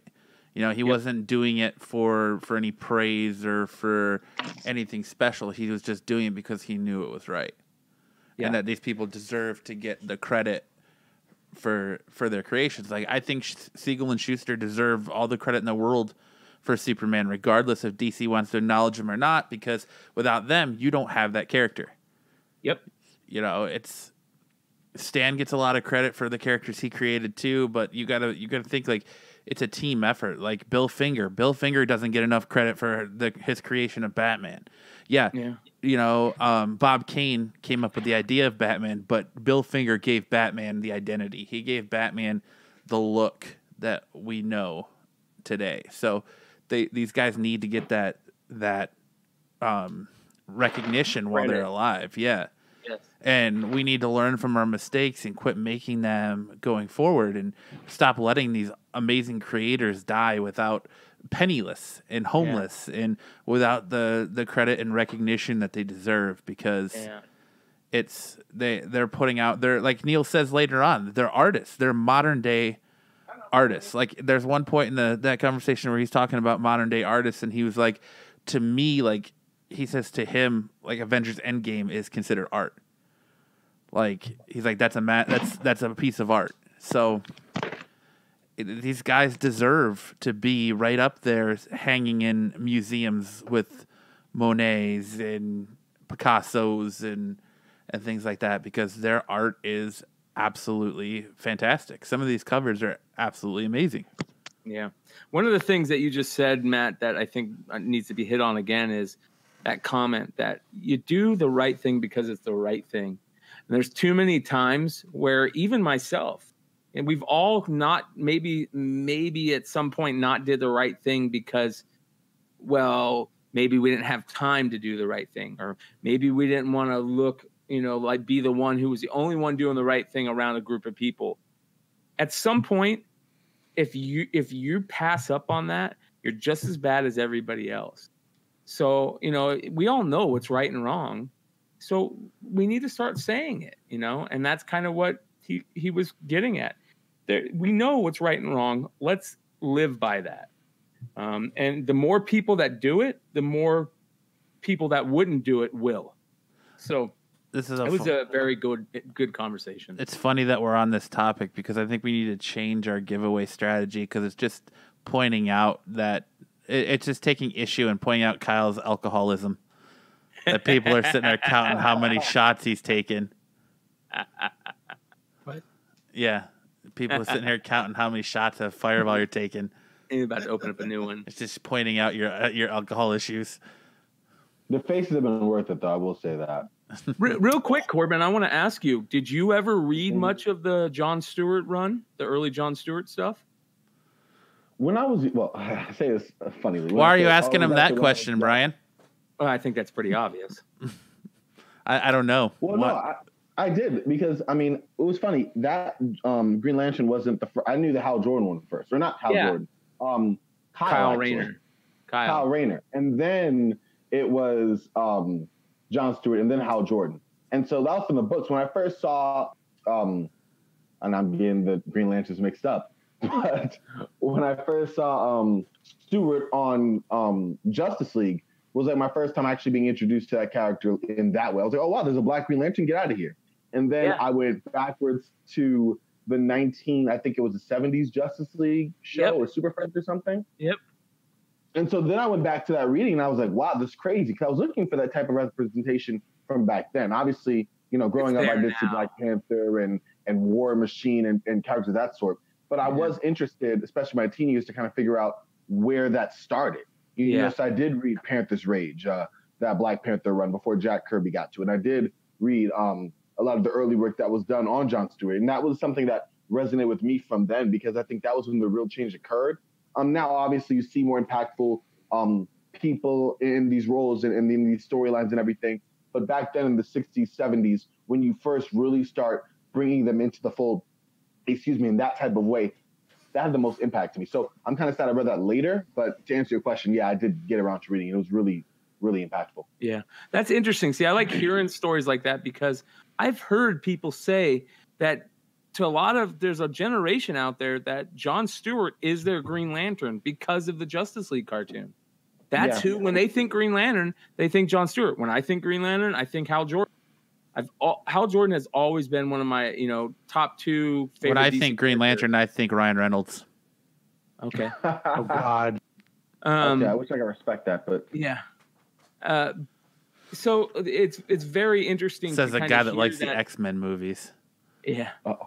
To hear that not only from the other side of race and the color of your skin, but also when it comes to ages, the younger generations that grew up with that cartoon, when they think of their Green Lantern, it's John Stewart.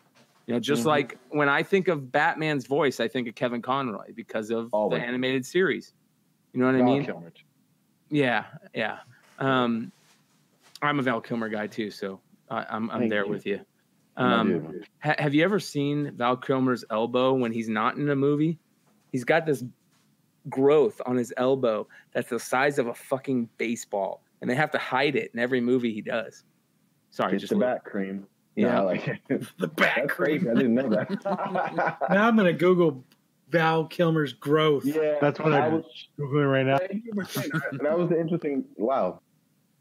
But anyways, it was just it's just interesting to hear different perspectives, and it was very cool to hear from him.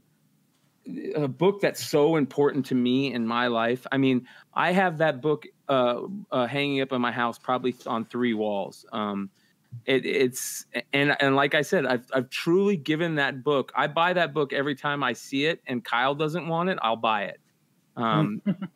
But not just 85, 86 also. And I've given those books to friends and their families and said, here. Because so many of people nowadays, there's the 2 that I missed because Kyle wanted them. Nowadays, so many people that get caught up in especially this opiate madness where there's all these people dying. A lot of people that are around them that don't know how to help them because they don't know what they're dealing with. They're so far removed from, knowing a drug addict or knowing somebody that's having to deal with addiction, and there's such a big stigma, especially to heroin addicts, that should not be there. And the stigma is what's causing 99.9% of the problem. And for those of you out there who don't believe that, do a little bit of research, and you'll come to see that. And if you know anybody that's ever dealt with that in their lives, talk to them, because the most important thing that I say to people that are dealing with people who are addicts is when you get to the point, especially with opiates and heroin, that you are addicted, physical addiction, you haven't been getting high for years or months. And you don't want to take that anymore because you're only taking it to not get sick. And there's at that point, you just feel like you're in a hole. And then to not have people around you who don't want to support you or don't know how to support you because they just don't know how to handle it is just as rough. So just remember the most important thing, just like it was important years ago and it's important now, is that not everybody who's an addict or who's in a bad situation is a bad person. And that comic really pointed that out, that here are Green Lantern and Green Arrow going out. They're rounding up all the drug addicts. They're rounding up all the drug dealers. And after they get done, they go back and they walk in and there's, Speedy, Roy Harper, who's Green Arrow's sidekick, who's a hero shooting up heroin, a good person in a bad situation. So it was really cool too. That's a big part of my life, along with also being a comic fan. And it was very cool to talk about that and how important that issue is on the lives of people who have been in that situation. So it was very cool for me. Wow, that was great, man. Brought a tear to my eye. Yeah, I can't even follow that. I can't say anything. That was really cool. Gonna have a moment of silence for Brian. Right? Yeah. It's just the kind of impactful shit he brings to this show. Those little nuggets of goodness. It's not Hitler. It's impactful. Nuggets of goodness. Nuggets of goodness. Those are the best kinds of nuggets. Yeah. 10 for $1. So kind of switching gears here, since we're still on talking about DC and we went from meat and potatoes to switching gears. Yeah. What do you guys think about Donny Cates wanting Superman to get naked and ditch his secret identity? I don't know. We really got Bat? We already got Bat route. Do we really need Superman route? No. I mean, wouldn't that be the most perfect route? I have a feeling. I bet you it's way bigger than Batman. No, I think it's small. I think it's tiny. No. Well, think about it. I bet you it's a baby's arm holding an apple. No. Well, I got one for you. So, Superman's probably like a better evolved version of a human, right? Okay. So, yeah. They say that aliens are better evolved, humans, and aliens don't have sex organs because when you become super evolved, you don't need them. So that's why we're on the outside. I think you're probably right. So maybe if they do show Superman route, we won't feel that bad because it'll be like he's a Ken doll or something. Maybe that's why he doesn't explode. Maybe that's why he doesn't explode Lois Lane's uterus when he fucking fires inside of her. Yeah. He's as atomically correct as a Ken doll. It's just a strap on. Yeah. And she hasn't known it for the 70 years. Yeah, I don't think so. Fool. The way he carries himself, I think he's moderate. He's to tiny and he's BDE all day. The way Batman carries himself, Batman's got that swinging dick. Oh, I mean, we saw it. Damn. Yes, we did. You know what it's like. It was tiny. I saw that one movie. It was tiny and damned. There's something about it was underwhelming that you just can't do stuff like that to him because of who that character is. It's just like I didn't want to see another politician get into the White House, and I was at first I was a little excited about Donald Trump because I was like, he's not a politician. Don't do this to us. Come on. I was like he's not a politician. It's been great, guys. Yeah, but as soon as he got in there and he started acting like a douchebag, you can't have that. You're the president of the fucking United States. You got to hold yourself up to some kind of standard. And Superman is that type of thing. He's got a standard because of who he is. You know what I mean? He's the greatest. There's two things about. You just called Donald Trump the greatest? No, I said that he's terrible. Brian McClay's views do not echo the views of the Absolute Geek Podcast. His views are his and his alone. But when you think of America, you think of two things: Superman and apple pie, right? No, I think of beer and tits.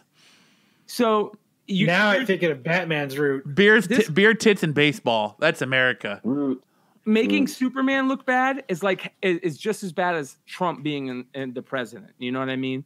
So don't make Superman look bad. Again, that's what I'm getting at. Brian McClay's views do not reflect the views of the Absolute Geek Podcast. His views are his and his alone. That's the take. I understand. No, that's the take. Definitely, I get where you're coming from for sure. So just don't mess with Superman. Just don't mess with Superman. Corbin's like, I don't know how to spend it. I'm trying to spin this in the most Corbin way possible, and I don't even know how to do it. just leave Superman alone. Yeah, leave him alone. Basically, the TLDR of it. Don't fuck. We don't need a super route. We're good. Yeah, we're good. We're fine. Yep. All right, and I'll eat my American Whopper. Matter of fact, I don't even think. Yeah, I don't even think that Superman. I don't even think that Superman should be in a book like that. Take a big old bite and tell me if it tastes like America. America. Fire your lip and give it hell. Yeah. Oh my God. Kyle, did you read that the Doomsday Clock? No, I haven't read it yet, but I have it. Are you reading Doomsday Clock, Corbin? He just took a big old bite of America. Yeah. Tastes like America. He just took a big old bite of freedom. Yeah. The biggest bite of freedom you'll ever get. Yeah. America. No, that's what my plan for tonight was. I think he's reading it. He gave you a thumbs up. Okay. So the last issue was really weird when it came to the Superman stuff. So I'll be interested to see what you think. It was almost find out in 9 months when the next issue comes out. You remember when Metal was going on and they had all the different Supermans? You mean Batman? Well, yeah, but they were using all the Supermans to power the. I bailed on Metal after like issue 3, so I don't know. Metal was awesome. I really liked it. I thought that series sucked, but everything up until the ending was great. I think that was Scott Snyder and Greg Capullo's worst Batman work. I What are you talking about? Batman Who Laughs was created in that. That's one of the best characters created in the last 10 years. But I think that, Batman Who Laughs is good, but I think the story itself sucked and it was hard to follow. Dude, Damian being all gung-ho and telling Tim Drake telling Dick to go fuck himself, like he wants to be evil and violent. Man. That was cool as hell. It was just to the end. And I don't know why that is with comics. It seems like every ending to a major event is terrible the last 20 years that I can think of. When was everything just peters out? When has there been a line-wide event? Like, don't get me wrong, I'm not talking about like Superman or like Batman New 52 or something. Even like the ending of that kind of petered out, though. Yeah, but like I'm talking to like a huge event, like Crisis on Infinite Earths. House of M, A vs. X. Yeah, it's been since the early 90s since there's been any event that was good that ended well. So I'm trying to think. I feel like there isn't that much to lose. I feel like there's one or two, but that is true. Like as far as high stakes, like major storyline, we all know, and not after the fact, there's a major event we're going to do, and then the entire time we're like, okay, that was great. And you know what's funny? I can't think of one like right offhand. No. But maybe that's more telling of the lack of stories that there are than the fact that we can't collectively remember one. You remember this? You remember the Secret War event on Marvel? The second Secret War they did? The one that they did where they did all the secret covers? I remember the second Secret War and I remember the second Civil War. Both being flops. But where they had the Battle World. That started really good and it ended terrible. You know, when Black Panther had to come back and get the gauntlet and he was like, hiding out and he got the gauntlet and he had to go back in and he was going to be the only person that was going to be able to fight Doom or whatever. And that was awesome. And then it just fizzled out. It was like they didn't know how to write an ending. I think it was probably the hardest ones to do when you do these big, expansive storylines across multiple titles and you bring That's why Game of Thrones did it all together. Yeah. Fuck Game of Thrones. They did a good job? Oh, they did a horrible job. I don't know. I didn't watch, remember? It was terrible, man. The last 2 episodes ruined that whole 8 years. Wow. So that's what I mean. Like, endings really matter, and especially when there's 2 problems with big line-wide events. 1, endings have been terrible, and 2, it's never put out on time. Never. They never give themselves, like 3 issues in the can, and then that way they don't have to have, issues. There's always delays. And when the delays get to be like a year or 2, it sucks. That's why people are walking away from comics. That's asleep. I'm not asleep. Did it look like it? Top of your head. It totally looked like it. We need to crop that and play it. I don't listen. Out of anyone on this show, there's two people that don't sleep, and that's me and Kyle. All right, I'm over here reading comments and looking at my other screen. I'm not sleeping. I just saw you sleep and your eyes were closed for 3 seconds. Right? You get the hell out of here, Brian. That's pretty convincing. You got the 3 count. I've got a picture with you like drool coming out of your mouth. 3 seconds. I want to see that picture. I want to see that picture. 3 seconds. You were trying to think of major storylines and you fell asleep. No, I was trying to think of major storylines though. That's a great question. Has there been anything in the last 10 years that has been good, a big event? You guys have good comments. Maybe someone in the chat would know because I can't think of one. Like even Civil War, I was kind of young as far as remembering. Well, young as far as being aware of like, okay, how does the community look at this? How is like the marketing for it? So all I remember was it being a good story, but there wasn't like a lot of. Not that I remember. Was there a lot of hype around that? Yeah. Oh yeah. That would be the close. I mean, for the first Civil War, I know the second one was a lot, and it sucked in my opinion. But like, Civil War ended bad though. It was.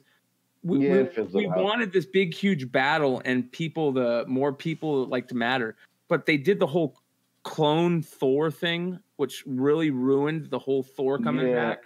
And see, when I was young, I didn't know he had died to begin with. So I was like, "Clone Thor? Did Thor die?" It was weird for me to kind of go back and read that. And then now, understanding it all, you're right. And having that, or the death of who was it? Not Giant Man. Giant Man, that's who it was. And that being a big deal. They killed the one black dude. That was me when I was, Yeah, what's his name? Bill. Tim says in the chat, Blackest Night. Blackest Night was very good. Okay. Yes. That's true. If you consider Blackest Night to start when Rebirth happened and gone through, Yellow, the Sinestro Wars, Blackest or White, the White Lantern, Blackest Night, the Red Lanterns. That was a huge event, and that was done very well. But I mean, that doesn't fall under the recent though. Like that was what, early 2000s. Yeah, 2006 or 7. Because it launched because it was part of what happened. Because that's what. And then you have Flashpoint. All that led up to the launching. And of the that solidifies your point in the last 10 years. Yeah. Flashpoint was good. 2008 Flashpoint. Yeah. Okay. Tim says 2008 for Blackest Night. Okay. I can't think of it because like you get any Spider-Man event you have. One More Day. One More Day was so bad. You had One More Day, but like you had the Spider-Verse. That stuff fizzled out. Like it wasn't. It wasn't. Yeah, it was another one that was really good, and it was.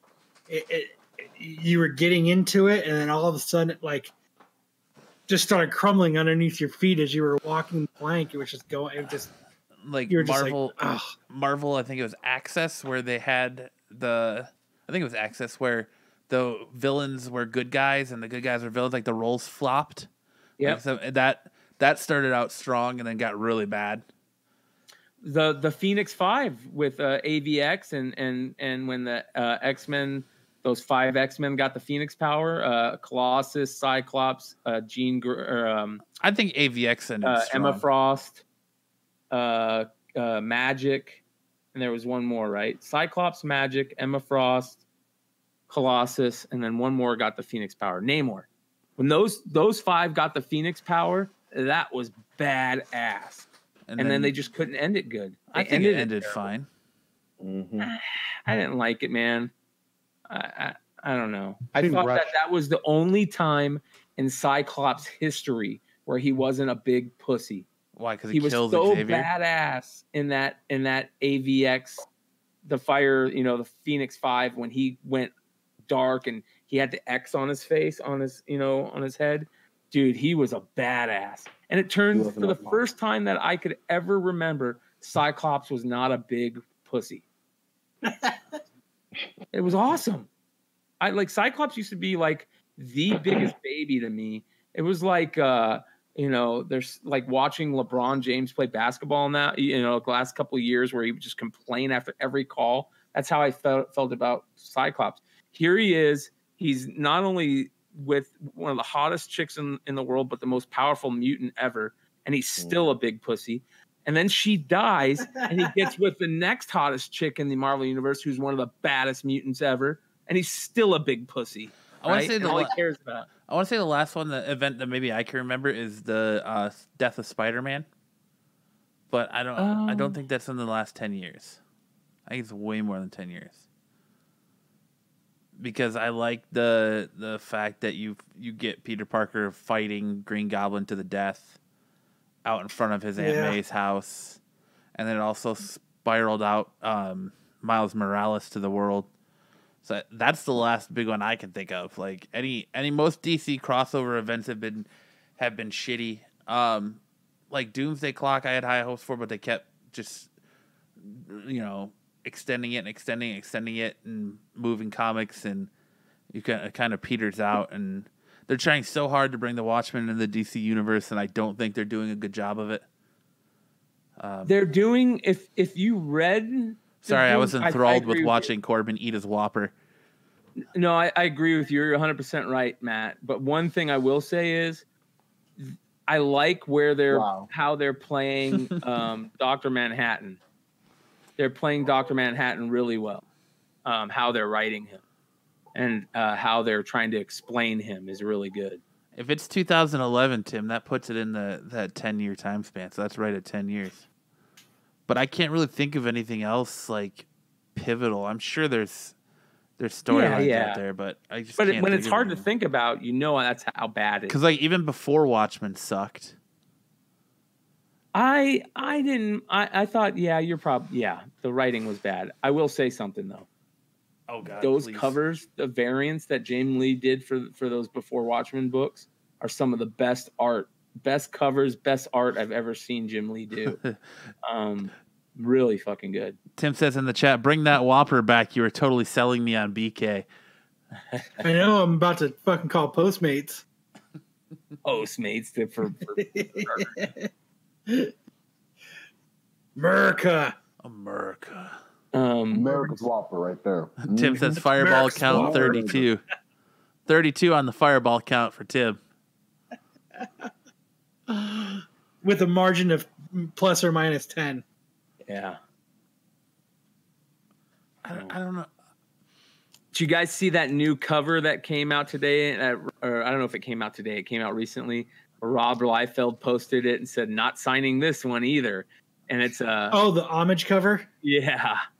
Somebody did an homage cover to New Mutants 98. And because it's not Rob Liefeld, he won't sign it. It's like, you dumb motherfucker. This artist is doing an homage to you because he thinks you're a good artist. And now you're totally making that artist who did that homage cover probably not like you. I like how the only guy on the show not blocked by him just called him a dumb motherfucker. Well, one day I want to be able to interview my second favorite artist of all time. Or, I mean, yeah. Who, Rob Liefeld? Yeah. I don't think he's gonna. Yeah, well, he might grant you that interview since you're not blocked by him. It would be funny to go interview him, but like have this the Rob Liefeld shirt underneath another shirt, and right as you set everything up, you take your top shirt off and it's got the Rob Liefeld, blocked by Liefeld. Dude, I was telling Kyle that I think it would be hilarious to try and go to. He's in. I can't remember if it's this weekend or next weekend, but he's going to be at Amazing Las Vegas. I told Kyle it'd be hilarious to go to Amazing Las Vegas and try to get him to sign the shirt. Oh, yeah. Yeah. Hey, he'll sign anything for money. I tell you what, that new homage cover. We need to put up a picture of the shirt, and say, "Hey, will you sign this?" And see what he says. Not signing that either. Will you sign this? Yeah, right. 10 says, "Don't you guys have In-N-Out Burger where you are? Why are you going to BK?" Yes. Look, In-N-Out Burger is overrated. Yes, very overrated. I'm gonna get crucified. I'm gonna get crucified for saying it, but In-N-Out Burger is overrated. It's worst ridiculous. fries. Okay, I'm sorry. The fries are the worst. Just hands down. There's no way to say we even double fry them. No, they're burgers and it's okay. But the Whopper 2 for $6, I'm right next to one. I can't beat it. Okay, eat that. Call me one. When I was working everything animal style and it's perfect. Kyle, you remember 99-cent Whoppers? Whoppers, huh? I've never had a 99-cent Whopper. I said Whoppers. No, they cut off. Yeah, I remember they were Whopper. 99 cents. That was awesome. Huh? Dude, that was badass. Now they're like $5. Yeah, that's what I mean. Booby traps. That's what I said. Booby trap. Booby trap. Dude, I mean, honestly, like, they are. Tim. I understand where you're coming from, Tim, that it's 2,000 miles away, but it's overrated. Yeah. Like, I'm from the East Coast, Midwest. No thanks. White Castle's fine. Yeah, White Castle's fine. Yuck. Yep, White Castle's gross too. The best, in my opinion, the two best burger joints out here are Habit Burger and Five Guys. Five Guys is too expensive. Yeah, but it's fucking good, man. And the amount of fries you get, you spend $12 at Five Guys, you walk away with a huge hamburger with all you can eat toppings. You know what I mean? As many toppings as you want to choose to put on there. They don't charge you for. And then they give you a freaking bag of French fries that are awesome. So you spend $12, you get basically 3 meals, but it still is $12. I miss Hot and Now. Back in Michigan, we had Hot and Now, and they were good. They had good cheap burgers, but Did you have Carl's Jr.'s or Hardee's? Hardee's. It's the same thing, but yeah, I don't know. I think In-N-Out is vastly overrated. Yep. There's better burgers out there. Yep. I had the best burger I've ever had in my life came from a food truck at San Diego Comic-Con. Yeah, it's probably because you were really hungry. It was kind of like that burger Jose had in Minnesota, where the cheese was like in the middle of the burger. Oh, the Matt's Bar one? Yeah. That was good. It was probably the best burger I've ever eaten, and it came from a food truck. And I don't know if it was necessarily because I was hungry, but it was just a damn good burger. But I think it's just because you're hungry. There's no fucking food trucks that are good. How about that one that I took you to in L.A. on the way back from Comic-Con? That was the nastiest shit I've ever had in my life. That's like an In-N-Out type thing too, but they just add chili to everything. That was gross. We drove out of our way to find that dumbass place. What was it called? I totally forgot. Now, if you were eating a chicken Parmesan sandwich from Burger King, then I'd have to get you that, because those are the shit. They have those? Oh, yeah. What? Yuck. The Burger King chicken parms are so good. We're really reduced to talking about In-N-Out Burger and Burger King. Yeah, that's why we're losing people. That's where we're going, guys. Yeah, that's what this is all culminating to. Sponsored by. I wouldn't mind being sponsored. That's what this is all culminating to, is being sponsored by Burger King. We're all enthralled just watching Corbin. Yeah, Corbin, would Frank let you eat a Whopper on his show? Now, come on. That's a question. No, it's not a set of questions. It's an actual question. Just like I asked Brian, would Keith let you sleep on Bogcast or Flipside? Nope. Because I don't sleep. Okay. Oh. Yeah, I'm sorry. You go into a coma. You go into a Rick Simpson induced coma. Let's see it. I don't just want to see a picture you taken when I close my eyes for 3 seconds and you get a screenshot of it. We have it on video. I got you going to sleep on video tonight. Do I need to play the? Do I need to play the clip? Do I need to play the clip from 2 episodes ago? I am the reigning non-sleeping champion. Who's going to become the new Photoshop king? I need to? We're getting a Matt sleeping meme. That's going to be the greatest meme ever made. First of all, I don't sleep, son. Do I need to play the clip from 2 episodes ago where you're so falling asleep and out of it that you completely I wasn't lose? Asleep. Oh, get out of here! I was out of it. You dazed off in the middle of the conversation, and then you just mumbled something and couldn't remember what you're talking about. If it's a 2, it's a 5. That's right. Doesn't matter if it's a 2 or a 10. It's all about what you need, right? And his whole argument was that Scarlett Johansson is not a 10, and then he flips with it. If it's a 2 or a 10, it depends on what you need. I admit that. Yeah, I had that conversation. It didn't make any sense at the time either. Get out of here. Tim says play the clip. I'm not going to play the clip, but because it doesn't exist. Oh, it definitely exists. You know it exists. No, I'm saying it does. You have 200 episodes. I'm sure it's somewhere, right? Hey, man, it's Kevin Smith, Silent Bob from all those terrible Jay and Silent Bob type pictures, and it's time to put some audio into your ears, man. Your ear pussy's about to get fucked by the greatest podcast you ever heard. Let's talk about something else that is important. Let's talk about Keanu Reeves and who he should play in the Marvel Universe and why it's Wolverine. Wolverine. No. Over the Internals, he should play Wolverine. He's too tall. Yeah, so I is agree. Hugh Jackman. Terrible Wolverine. Right, so is Hugh Jackman. That was the joke, guys. I'm glad. I think you're just trying to save it. You make a great Wolverine. No, I don't think you're just trying to save the joke. That's all. I think that he would be a better Icarus or whatever that guy's name is. Matt, I did the eye thing. He's too. Look at it again. It just happened. Yeah, play the video back. Yeah, I'll watch it. Just fall asleep, Corbin. No, but I just don't think he'll. A whopper-induced coma. No, but Hey, it happens. I personally don't think he'd make a good Wolverine. Make him like, I don't know, the Mandarin or something. I think he'd be a good Icarus. Or is that? Am I saying the guy's name right? How do you say that one Eternal's name?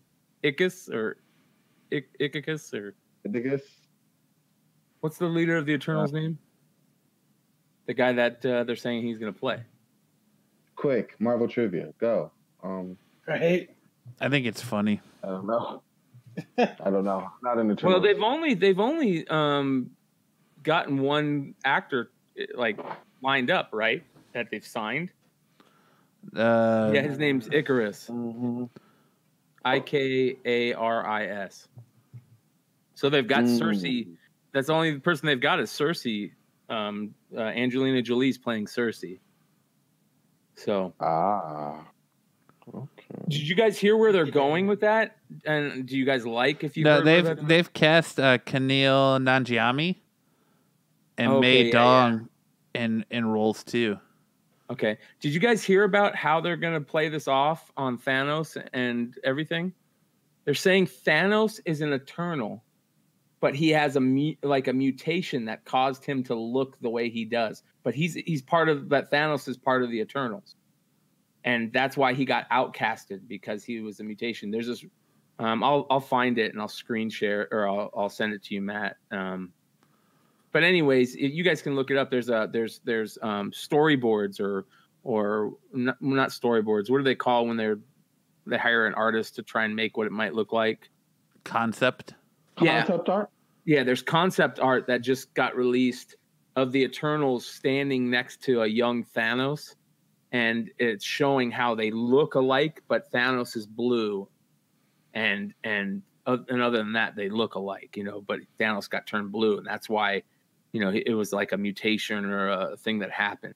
I think they're also saying, yeah, so do I. They're also saying that's how they're going to bring in Hercules, and they're going to say, I don't know if they're going to say Hercules is an Eternal, but they're going to try and bring in Hercules through the Eternals, and then they're going to say that Adam Warlock is an Eternal too. No. They might as well just bring it all through Disney. No, I'm fine. Well, they had to change so much about Thanos' story, so I'm cool with the Thanos part. I think they need to quit with Thanos. They're trying too hard to keep him in relevancy. And do they have to bring him up in this? I guess they do in the scope. Well, that's what happened in real comics. Is Thanos is a Titan. His brother looks like a normal person, and so does. That's fine. Leave him a Titan. He doesn't need to be a fucking Eternal. Yeah. Exactly. That's what I'm getting at. They should have just called him Titan. They're already gone so far from the actual comic line that there's no need to try to shoehorn some of it in now or have to explain some of that away, because you've already addressed it. Story is done.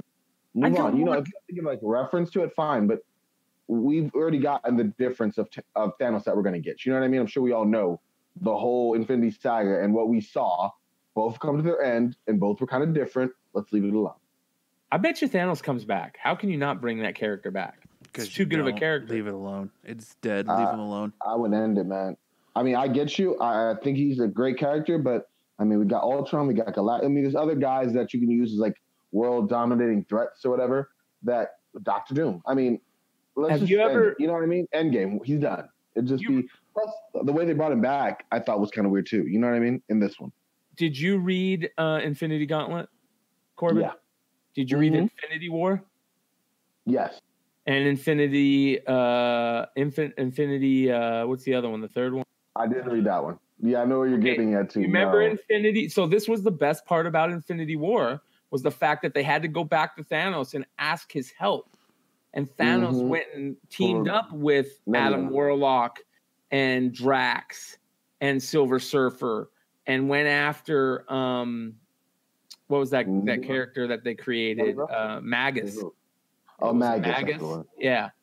And they had to bring Thanos in to help them, and Thanos and Mephisto had to, help the heroes take out Magus in Infinity War, and that was such a good series because Thanos. That's why I liked Thanos in the movies too, because you liked him. You actually kind of liked him. You didn't look at him as like this total evil dude. You know what I mean? They gave him a reason where for a couple seconds you can say, well, he's thinking that he wants to help people. That's his whole reason to do this, because he really thinks he's going to help people. It's not to hurt people, and it kind of makes you feel a little bit different than him just being a complete psychopath murderer, like he is in the comics. So that's why I'm saying, like, bring him back, use him as an anti-hero, perfect stuff that you can write with him. Leave him gone. Because he's such a badass. Leave him gone. Yeah, and they can't do it anytime soon, that's for sure. But, leave him gone. Bye-bye. Yeah, they're definitely going to have two routes. They're going to have the space route with the Eternals and Silver Surfer and Fantastic Four and all that stuff, and then they're going to go the Earth route with the Dark Avengers. And I'm all for the Dark Avengers stuff. Mm-hmm. So. All right. And Young Avengers. They're going Young Avengers. They are. Yeah. You guys got anything else you want to talk about this week? Nothing I can think of. Kyle? Yeah. Hold on. Corbin, anything you want to push or talk about? No, not at all, actually. What? Corbin's always got shit to talk about. I know. I mean, dude, I'm all caught up in the aura of the 200th episode. All right, Not today. Aura is a nice way of putting it.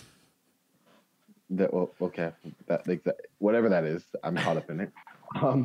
And yeah, no, I don't really have. I mean, I have to catch on Dark Phoenix. I have to, I've been kind of behind the news. This we're talking about the Swamp Thing cancellation. That was kind of it for me. The awe of going on Comic Playground. Right? Oh, I mean, yeah. Look, what about the news? Oh, sorry. Go ahead, Brian. The news about the Russo brothers doing the Magic the Gathering stuff. Meh. Here's why that's a big deal, and it's one reason. Go make some money on those Magic the Gathering cards, man. If you're freaking garage sale and you see people trying to offload, those things are going to start being worth more money. You think that's gonna affect the price of the cards? Of course, bro. Of course. What affects the price of comics? Well, movies. Speculation. Exactly. Speculation. Movies, TVs. You don't have Magic the cards Gathering are content. Like comics are content. Cards are just. So are cards. Big time content, dude. Big time content. I see the argument. People there. fill up rooms to play that game. Yeah, and it's got a whole backstory and nerds. Yeah, but I'm not gonna run out and buy a Lotus card just because I saw it in a TV show. Like it's not the same way as a comic. Like if you're not into Magic, you've already played it, Matt. It's because you've already played it. This is going to open people's eyes that have never seen Magic the Gathering and have never heard of it. It's going to bring more people into it, just like it did with comics. When the movies started getting made, more people came into comics. The curiosity factor. Yes, speculation got crazy because maybe for like 2 months. I don't think it's going to depend. For 10 years. No, it's going to depend on how popular it is. If the show comes on Netflix and it fucking bombs, it's not gonna matter. If it's gonna be like them, I have a feeling it's gonna go the same route as every goddamn Dungeons and Dragons movie they've tried to make. They're all terrible. I think if it bombs, video game, if it bombs, it's not gonna do shit.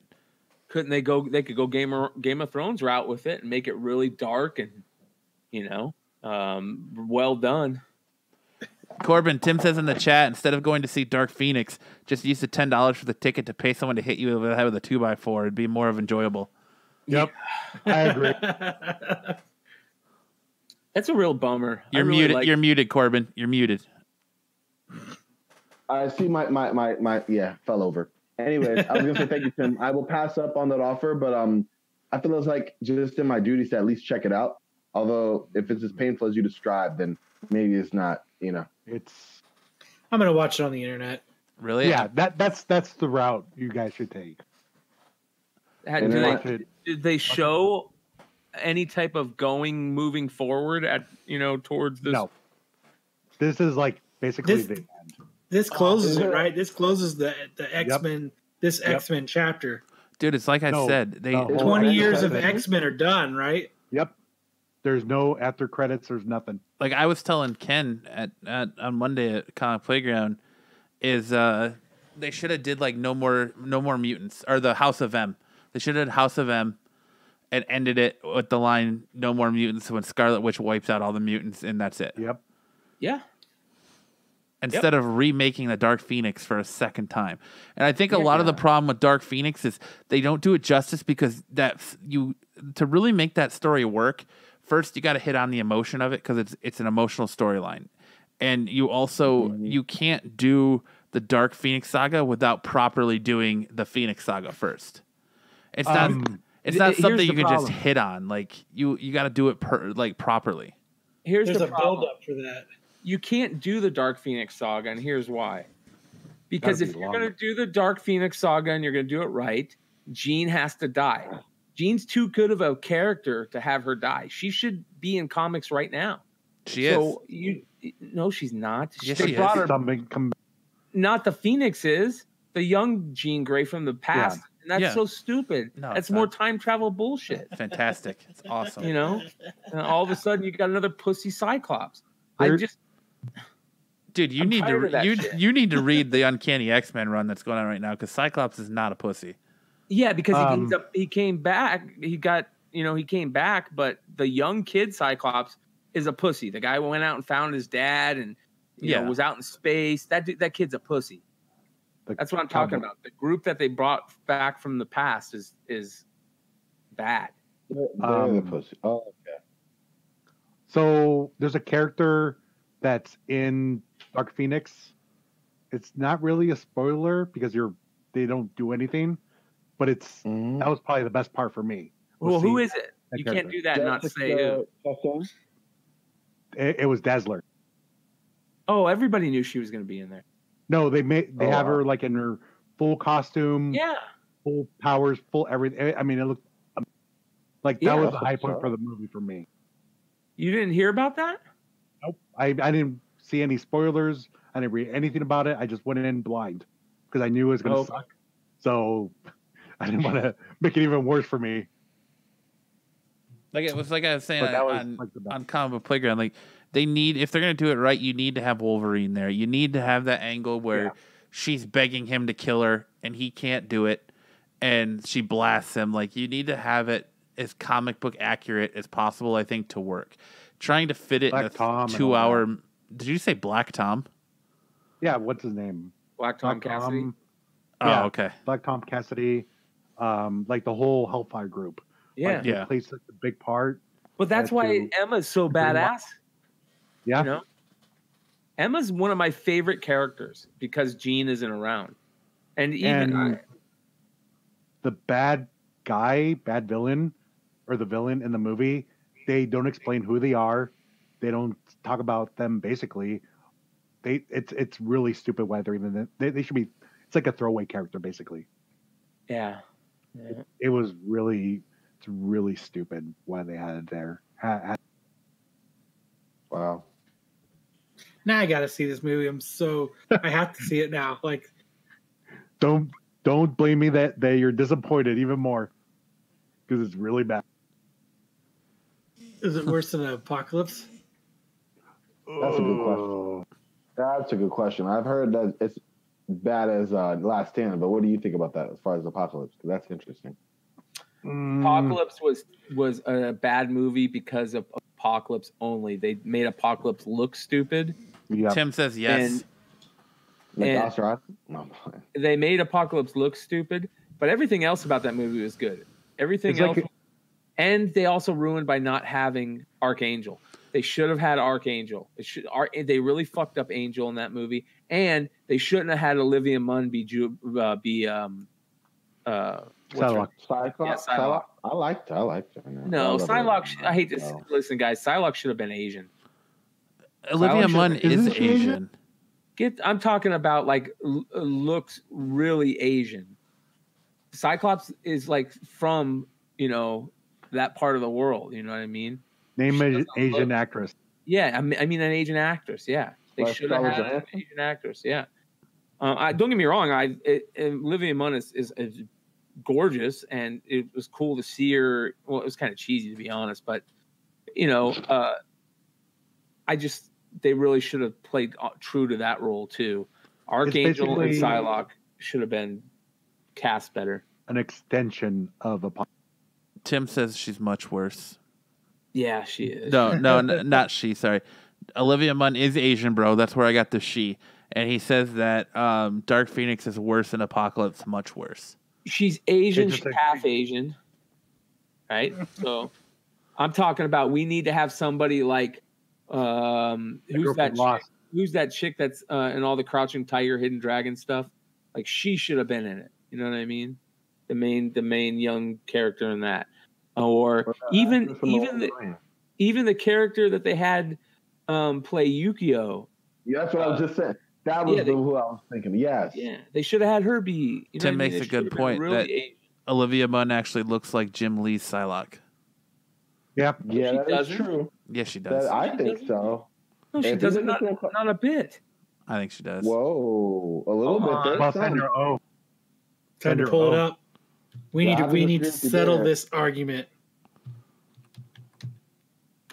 Who's pulling it up? Click. I am. I'm pulling it up right now. Yeah. Not me. Cool. I mean, there's some I think that are close. It's not like his was that defined. But yours makes a very distinct noise, Jose.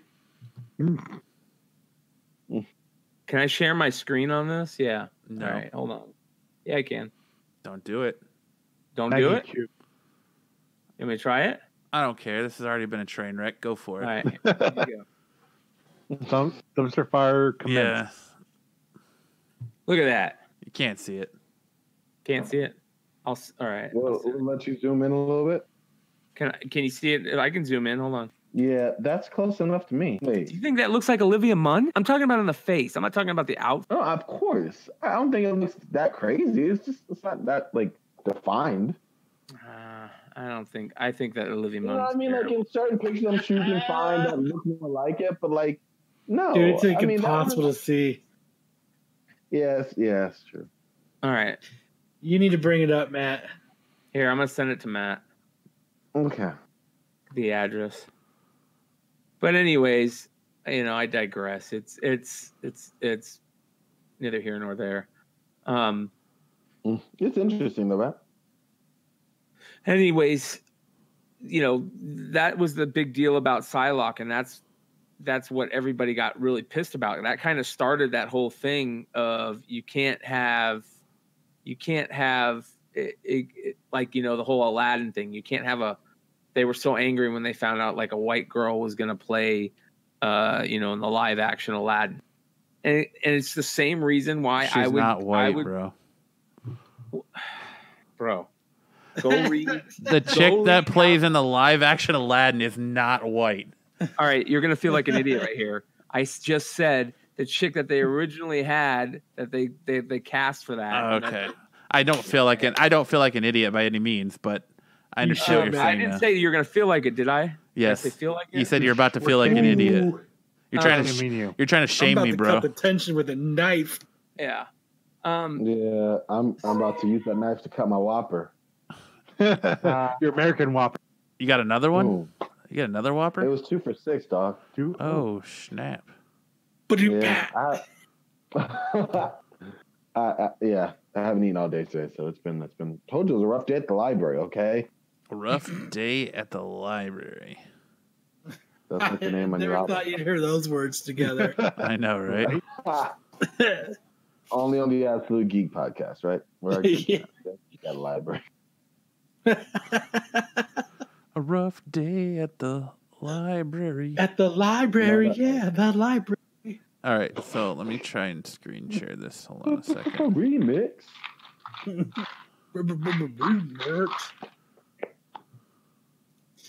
have to have one of those old school bass. How low can you go?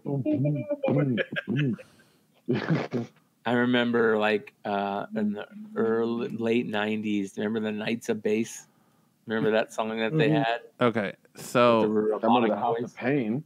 Jim Lee's Psylocke.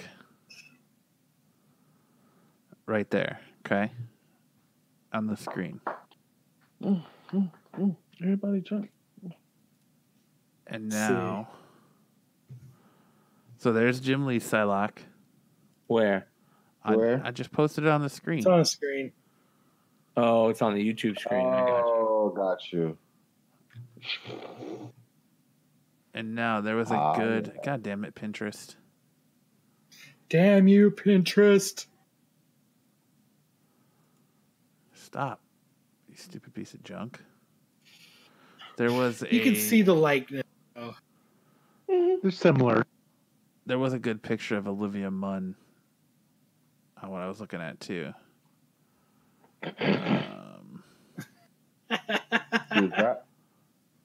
Someone smart. Here we go.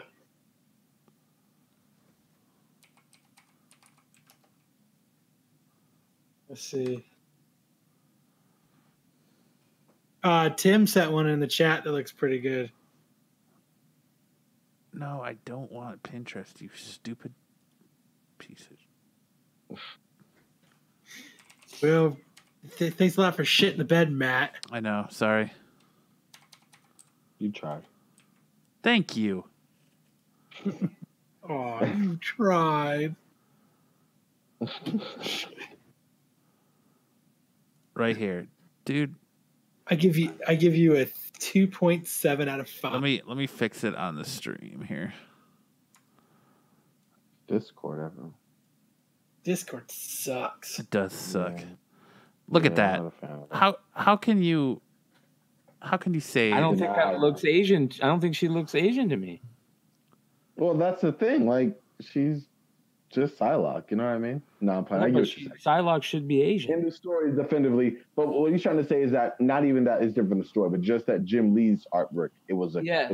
So one of the more popular Psylocks for most people to go, oh, I've seen that one. Bam, there, and then that works. You know what I mean? Like, those of us who like know the history and stuff. Yeah, obviously no. But I understand. I get more mainstream.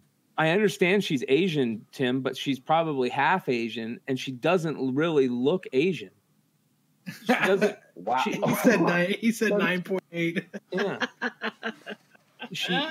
If there was a big hubbub about it when cast her for the same reason I'm talking about, you know what I mean? Dude, there's a big hubbub about anybody when they cast people. Right, everyone gets all fucking. Then we get a petition, and it's all fucking downhill. And it's not Scarlett Johansson goes in this show. You know what I mean? Yeah, that's ridiculous. Brian's feeling ganged up on, so now he's like Jose. He's going to play safety dance and just stop. No. I'm trying to look something up. Oh, Brian's falling asleep. Kyle just fell asleep. Oh, my gosh. Everyone's falling asleep now. I don't ever fall asleep. Yeah. This fucking cinnamon whiskey won't let me. Ugh. Mm-hmm. Everyone's falling asleep over here. Yuck. Yeah. Hold on. This is time for bed. This one's for. All right, are we done with this racist topic? Yeah. I'm definitely done with it. I mean, if you got a point you need to make, I'll let you do it. No, not at all, bro. You get 17 seconds. Go. Like, because you look like you're intently looking for something. I am, but I'm not. It's not something I'm going to talk about on the show. Oh. Okay. Oh, great. Even better. Yeah. After show talk. Woo. You got it. That's when the show's lit. All right. I guess that'll be it for us for this. That's a good stopping point. That's a good stopping point. I think when you get a little bit of a racism debate, it's time to to let it go. That's a good way to end 200 episodes. Yeah. Guys, I just want to take a time, and I'll let each and every one of you, if you want to say something, take your time to say it. But I want to just say, I know I put a big thing out on Facebook today, and I want to say, like, honestly, personally, how big of a landmark this is for me. I know we've got over 400 episodes out. I know we've done multiple shows, but Absolute Geek is the show that started it all. This is a flagship show. This is where it all started. And I got to thank everyone that's involved with this show each and every week, man. I got to thank, like I said, Kellen, who's 100%. Not a part of the show anymore. I got to thank him because, like I said, without him, this wouldn't be possible. This show probably would have never started. Home? He's not. I got to thank Kyle again for, always being my fucking go-to dude and being in the trenches with me and willing to take this show as far as it needs to go. Brian looks like he froze. Did Brian freeze? Oh, no, Brian unfroze. No, I'm here. Still alive. Like I said, I got to thank Brian for always bringing the knowledge and really lifting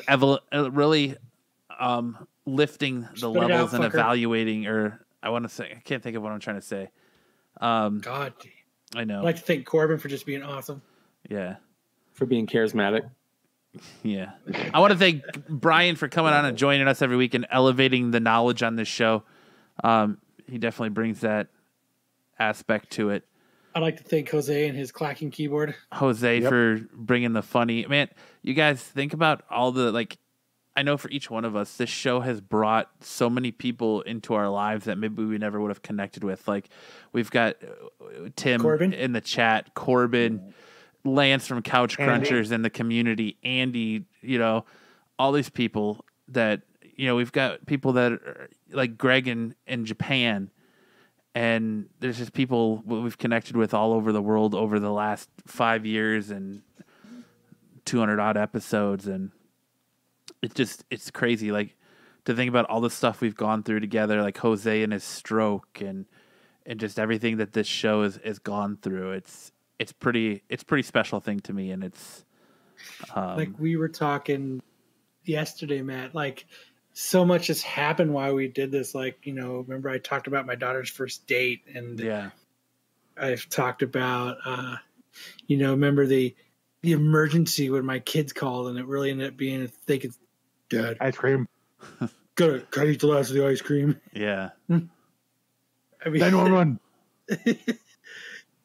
Like, remember that? I freaked out because I was like, "Oh my God, something's going on! They're calling me. I have to take this call." I was scared that I was going to have to hop in my car and get to my house in 5 minutes because my house is on fire. And Dad, can I have the last of the ice cream? Like, there's so much shit you guys don't see that has gone on behind the scenes, and arguments and fights and all that. But man, without this show, I think we'd all still be friends because we kind of ran in the same group, but I don't think we'd be as strong as friends as we are. I remember when Kyle almost gave me hands. Yeah. So, yeah, Kyle almost giving you hands. Yeah. What? When you wanted to fight Jose? Oh. We saw porn over daycare. Yeah. Or the Absolute beatdown. No, I'm kidding. Yeah. I mean, this show, we started out with giving Kyle the nickname Restrictor Plate, and I remember that. And I mean, people like Andy who've been around since episode 1. It's like I said, this show has transformed so much, and it's going to continue to transform going forward. But I gotta just reiterate. I know, like I said, Kevin Smith is what got me into starting this podcast by saying, if you have a creative and you have something to say, go out there and start a podcast. Anyone can do it. You can do it from your cell phone. And I just got to push on that message, man. If you got something to say and you think people, want to hear it, put out a podcast, have fun, do it with your buddies, because you never know whose life you're going to change. And that's the crazy part about all this is we sit here for 2 hours or whatever every Friday night talking to each other, talking about shit we love. And you never know who that's affecting. We've had emails from people who went to their first convention and didn't think they could because of anxiety after listening to us, or we've helped people when a parent has died, or you just never know what they're going through or what they're dealing with on a daily basis that we help them get through, even if it's just the hustle and bustle to and from work every morning. It's or your bed. Yeah, or your bed, or it's crazy. It's crazy the impact this kind of stuff can have on you. And I guess it's fitting that Corbin is here, because I think that's like the advice that I would pass along to you, dude, is it's never, the show is never, no one person is ever bigger than your show, but it takes a group of people to put it together. And I couldn't do it without any of the guys that are here ever, because they put so much work into it, and it makes the show better. And that's including every guest we've ever interviewed. I mean, like, this show has allowed me to talk to Kevin Smith, get intros from him, Jay Muse, Cena Grace, Scott Snyder. It's allowed us to attend various conventions. Like, we've gotten a lot. This show has provided a lot for us, and I hope it continues to. And I'm excited to see what happens in the next 400 or 200 episodes. But that's just I think, like I said, the words of wisdom I'd push on to anybody, especially Corbin, who's here. And I know you guys are what episode? You're in your 20s now on Comic Playground? Yeah. You never know who you're talking. You never know who you're connecting with. You never know what someone's keying in on or how you're affecting someone. So just keep that in mind. Always be humble. Always be gracious, and just know that just whatever you're putting out there, someone's listening, and it could be affecting them. You could be helping someone through something that you never know about. You might not ever know about. Oh yeah, definitely. I was gonna say, I mean, I even kind of interact with y'all through listening to a random pod. I was looking through stuff and I heard you guys, and I was like, wow, let me reach out and see if I could talk, and things evolve from there. And even afterwards, I've been listening, when I haven't been on, and it's like community. You tune in every Friday because maybe even if I'm not in the chat, but it's like, okay, I want to hear. It's community.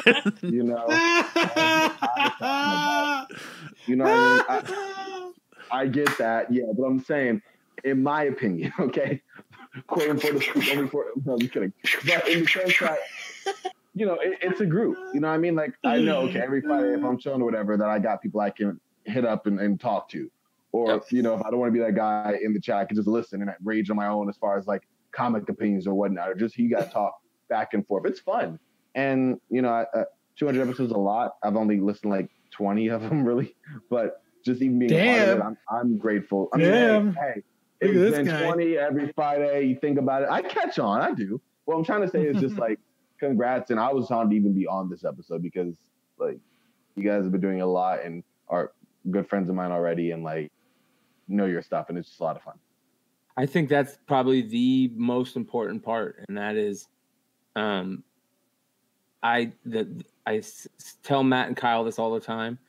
I will always love sitting and bullshitting with friends about comics or religion, or when we can sit and just have good, funny conversations, maybe learn something from each other and never take it personal, then I'll be there every time. And that's why I'm here. I'm here because I enjoy bullshitting with friends about what we bullshit about. And one of the cool things that really made me realize how this group or community, whatever you want to call it, where it can go, was how I felt about the last con, and going there and the first day being there and being so disappointed about not all the comic guys being, sellers being there, and it being about, foam swords and this and that.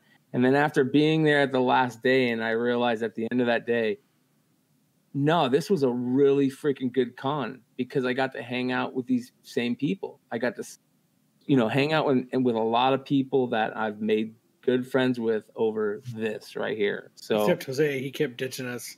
Yeah. He was too busy getting Roy Thomas to sign his fucking Wolverine, man. So yeah, I agree that definitely, if it's something you enjoy doing, do it. Doesn't matter anything else. If you enjoy doing it, do it. So, hell yeah. Oh yeah. Kyle, you got anything you want to say? No, I'm good. You sure? No, you guys have said it. All I can pretty much do is repeat it. I mean, I just come on to have a good time. And I've just been lucky enough to be able to do it. And I'm just gracious for being able to come on and bullshit and poke fun and have a good time and meet all kinds of cool new people. Mm-hmm. More people than I thought I'd ever meet. Jose's just here for the free Comic Con passes. And making people laugh. And having a stroke. And now throwing up. And now we're going to replay the famous episode. And throwing up. Oh. But yeah, it's been a day for me just thinking about this and trying to put all this together, and like I said, it just really hit me today, like how crazy all of this is, and just how awesome just being able to do this with you guys is. So I want to thank you guys for being here each and every week with us. And are you going to start crying like you did when you read? Yes, I'm going to start crying. Yes, exactly. No, but I got to thank the fans. I got to thank the people that listen to us, that download us every week, that tune in every Friday, that are here in the chat participating. You guys are what makes this show go. And without you guys, we would have never hit 200 episodes, let alone the 420 some that we actually have out between all the content we've produced. But I just really got to thank the fans, number one, because without you guys, like I said, it wouldn't be possible or as this fun. Yep, there you go. You fucking dick.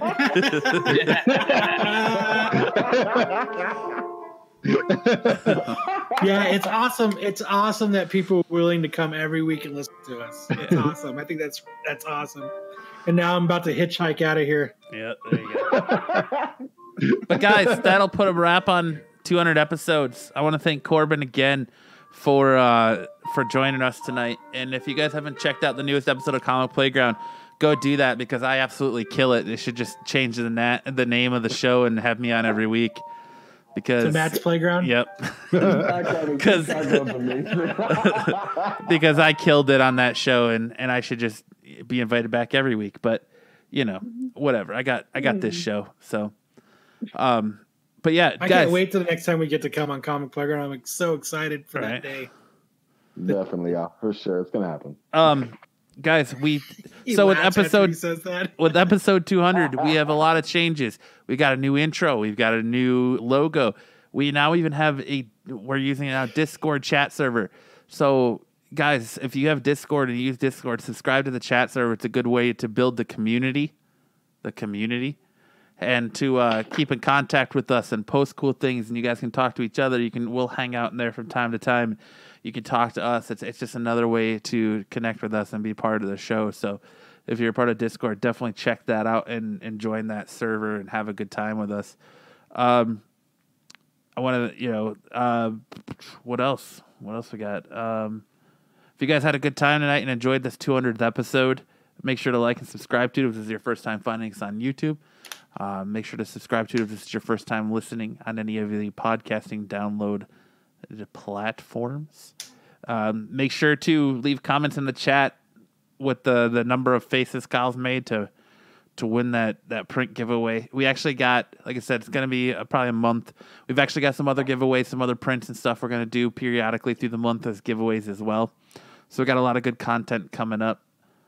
Make sure to join us on Facebook. If you're part of Facebook, we've got a Absolute Geek group there, as well as a Facebook fan group where we're pretty active and interacting in and all that. So I guess for this week's episode of the Absolute Geek Podcast, I'm Matt. I'm Kyle. I'm Jose. I'm Brian. Go for it, Corbin. Hey, I'm Corbin. And so, guys, 200 episodes down. Let's see what the next 200 bring for us. And we'll see you guys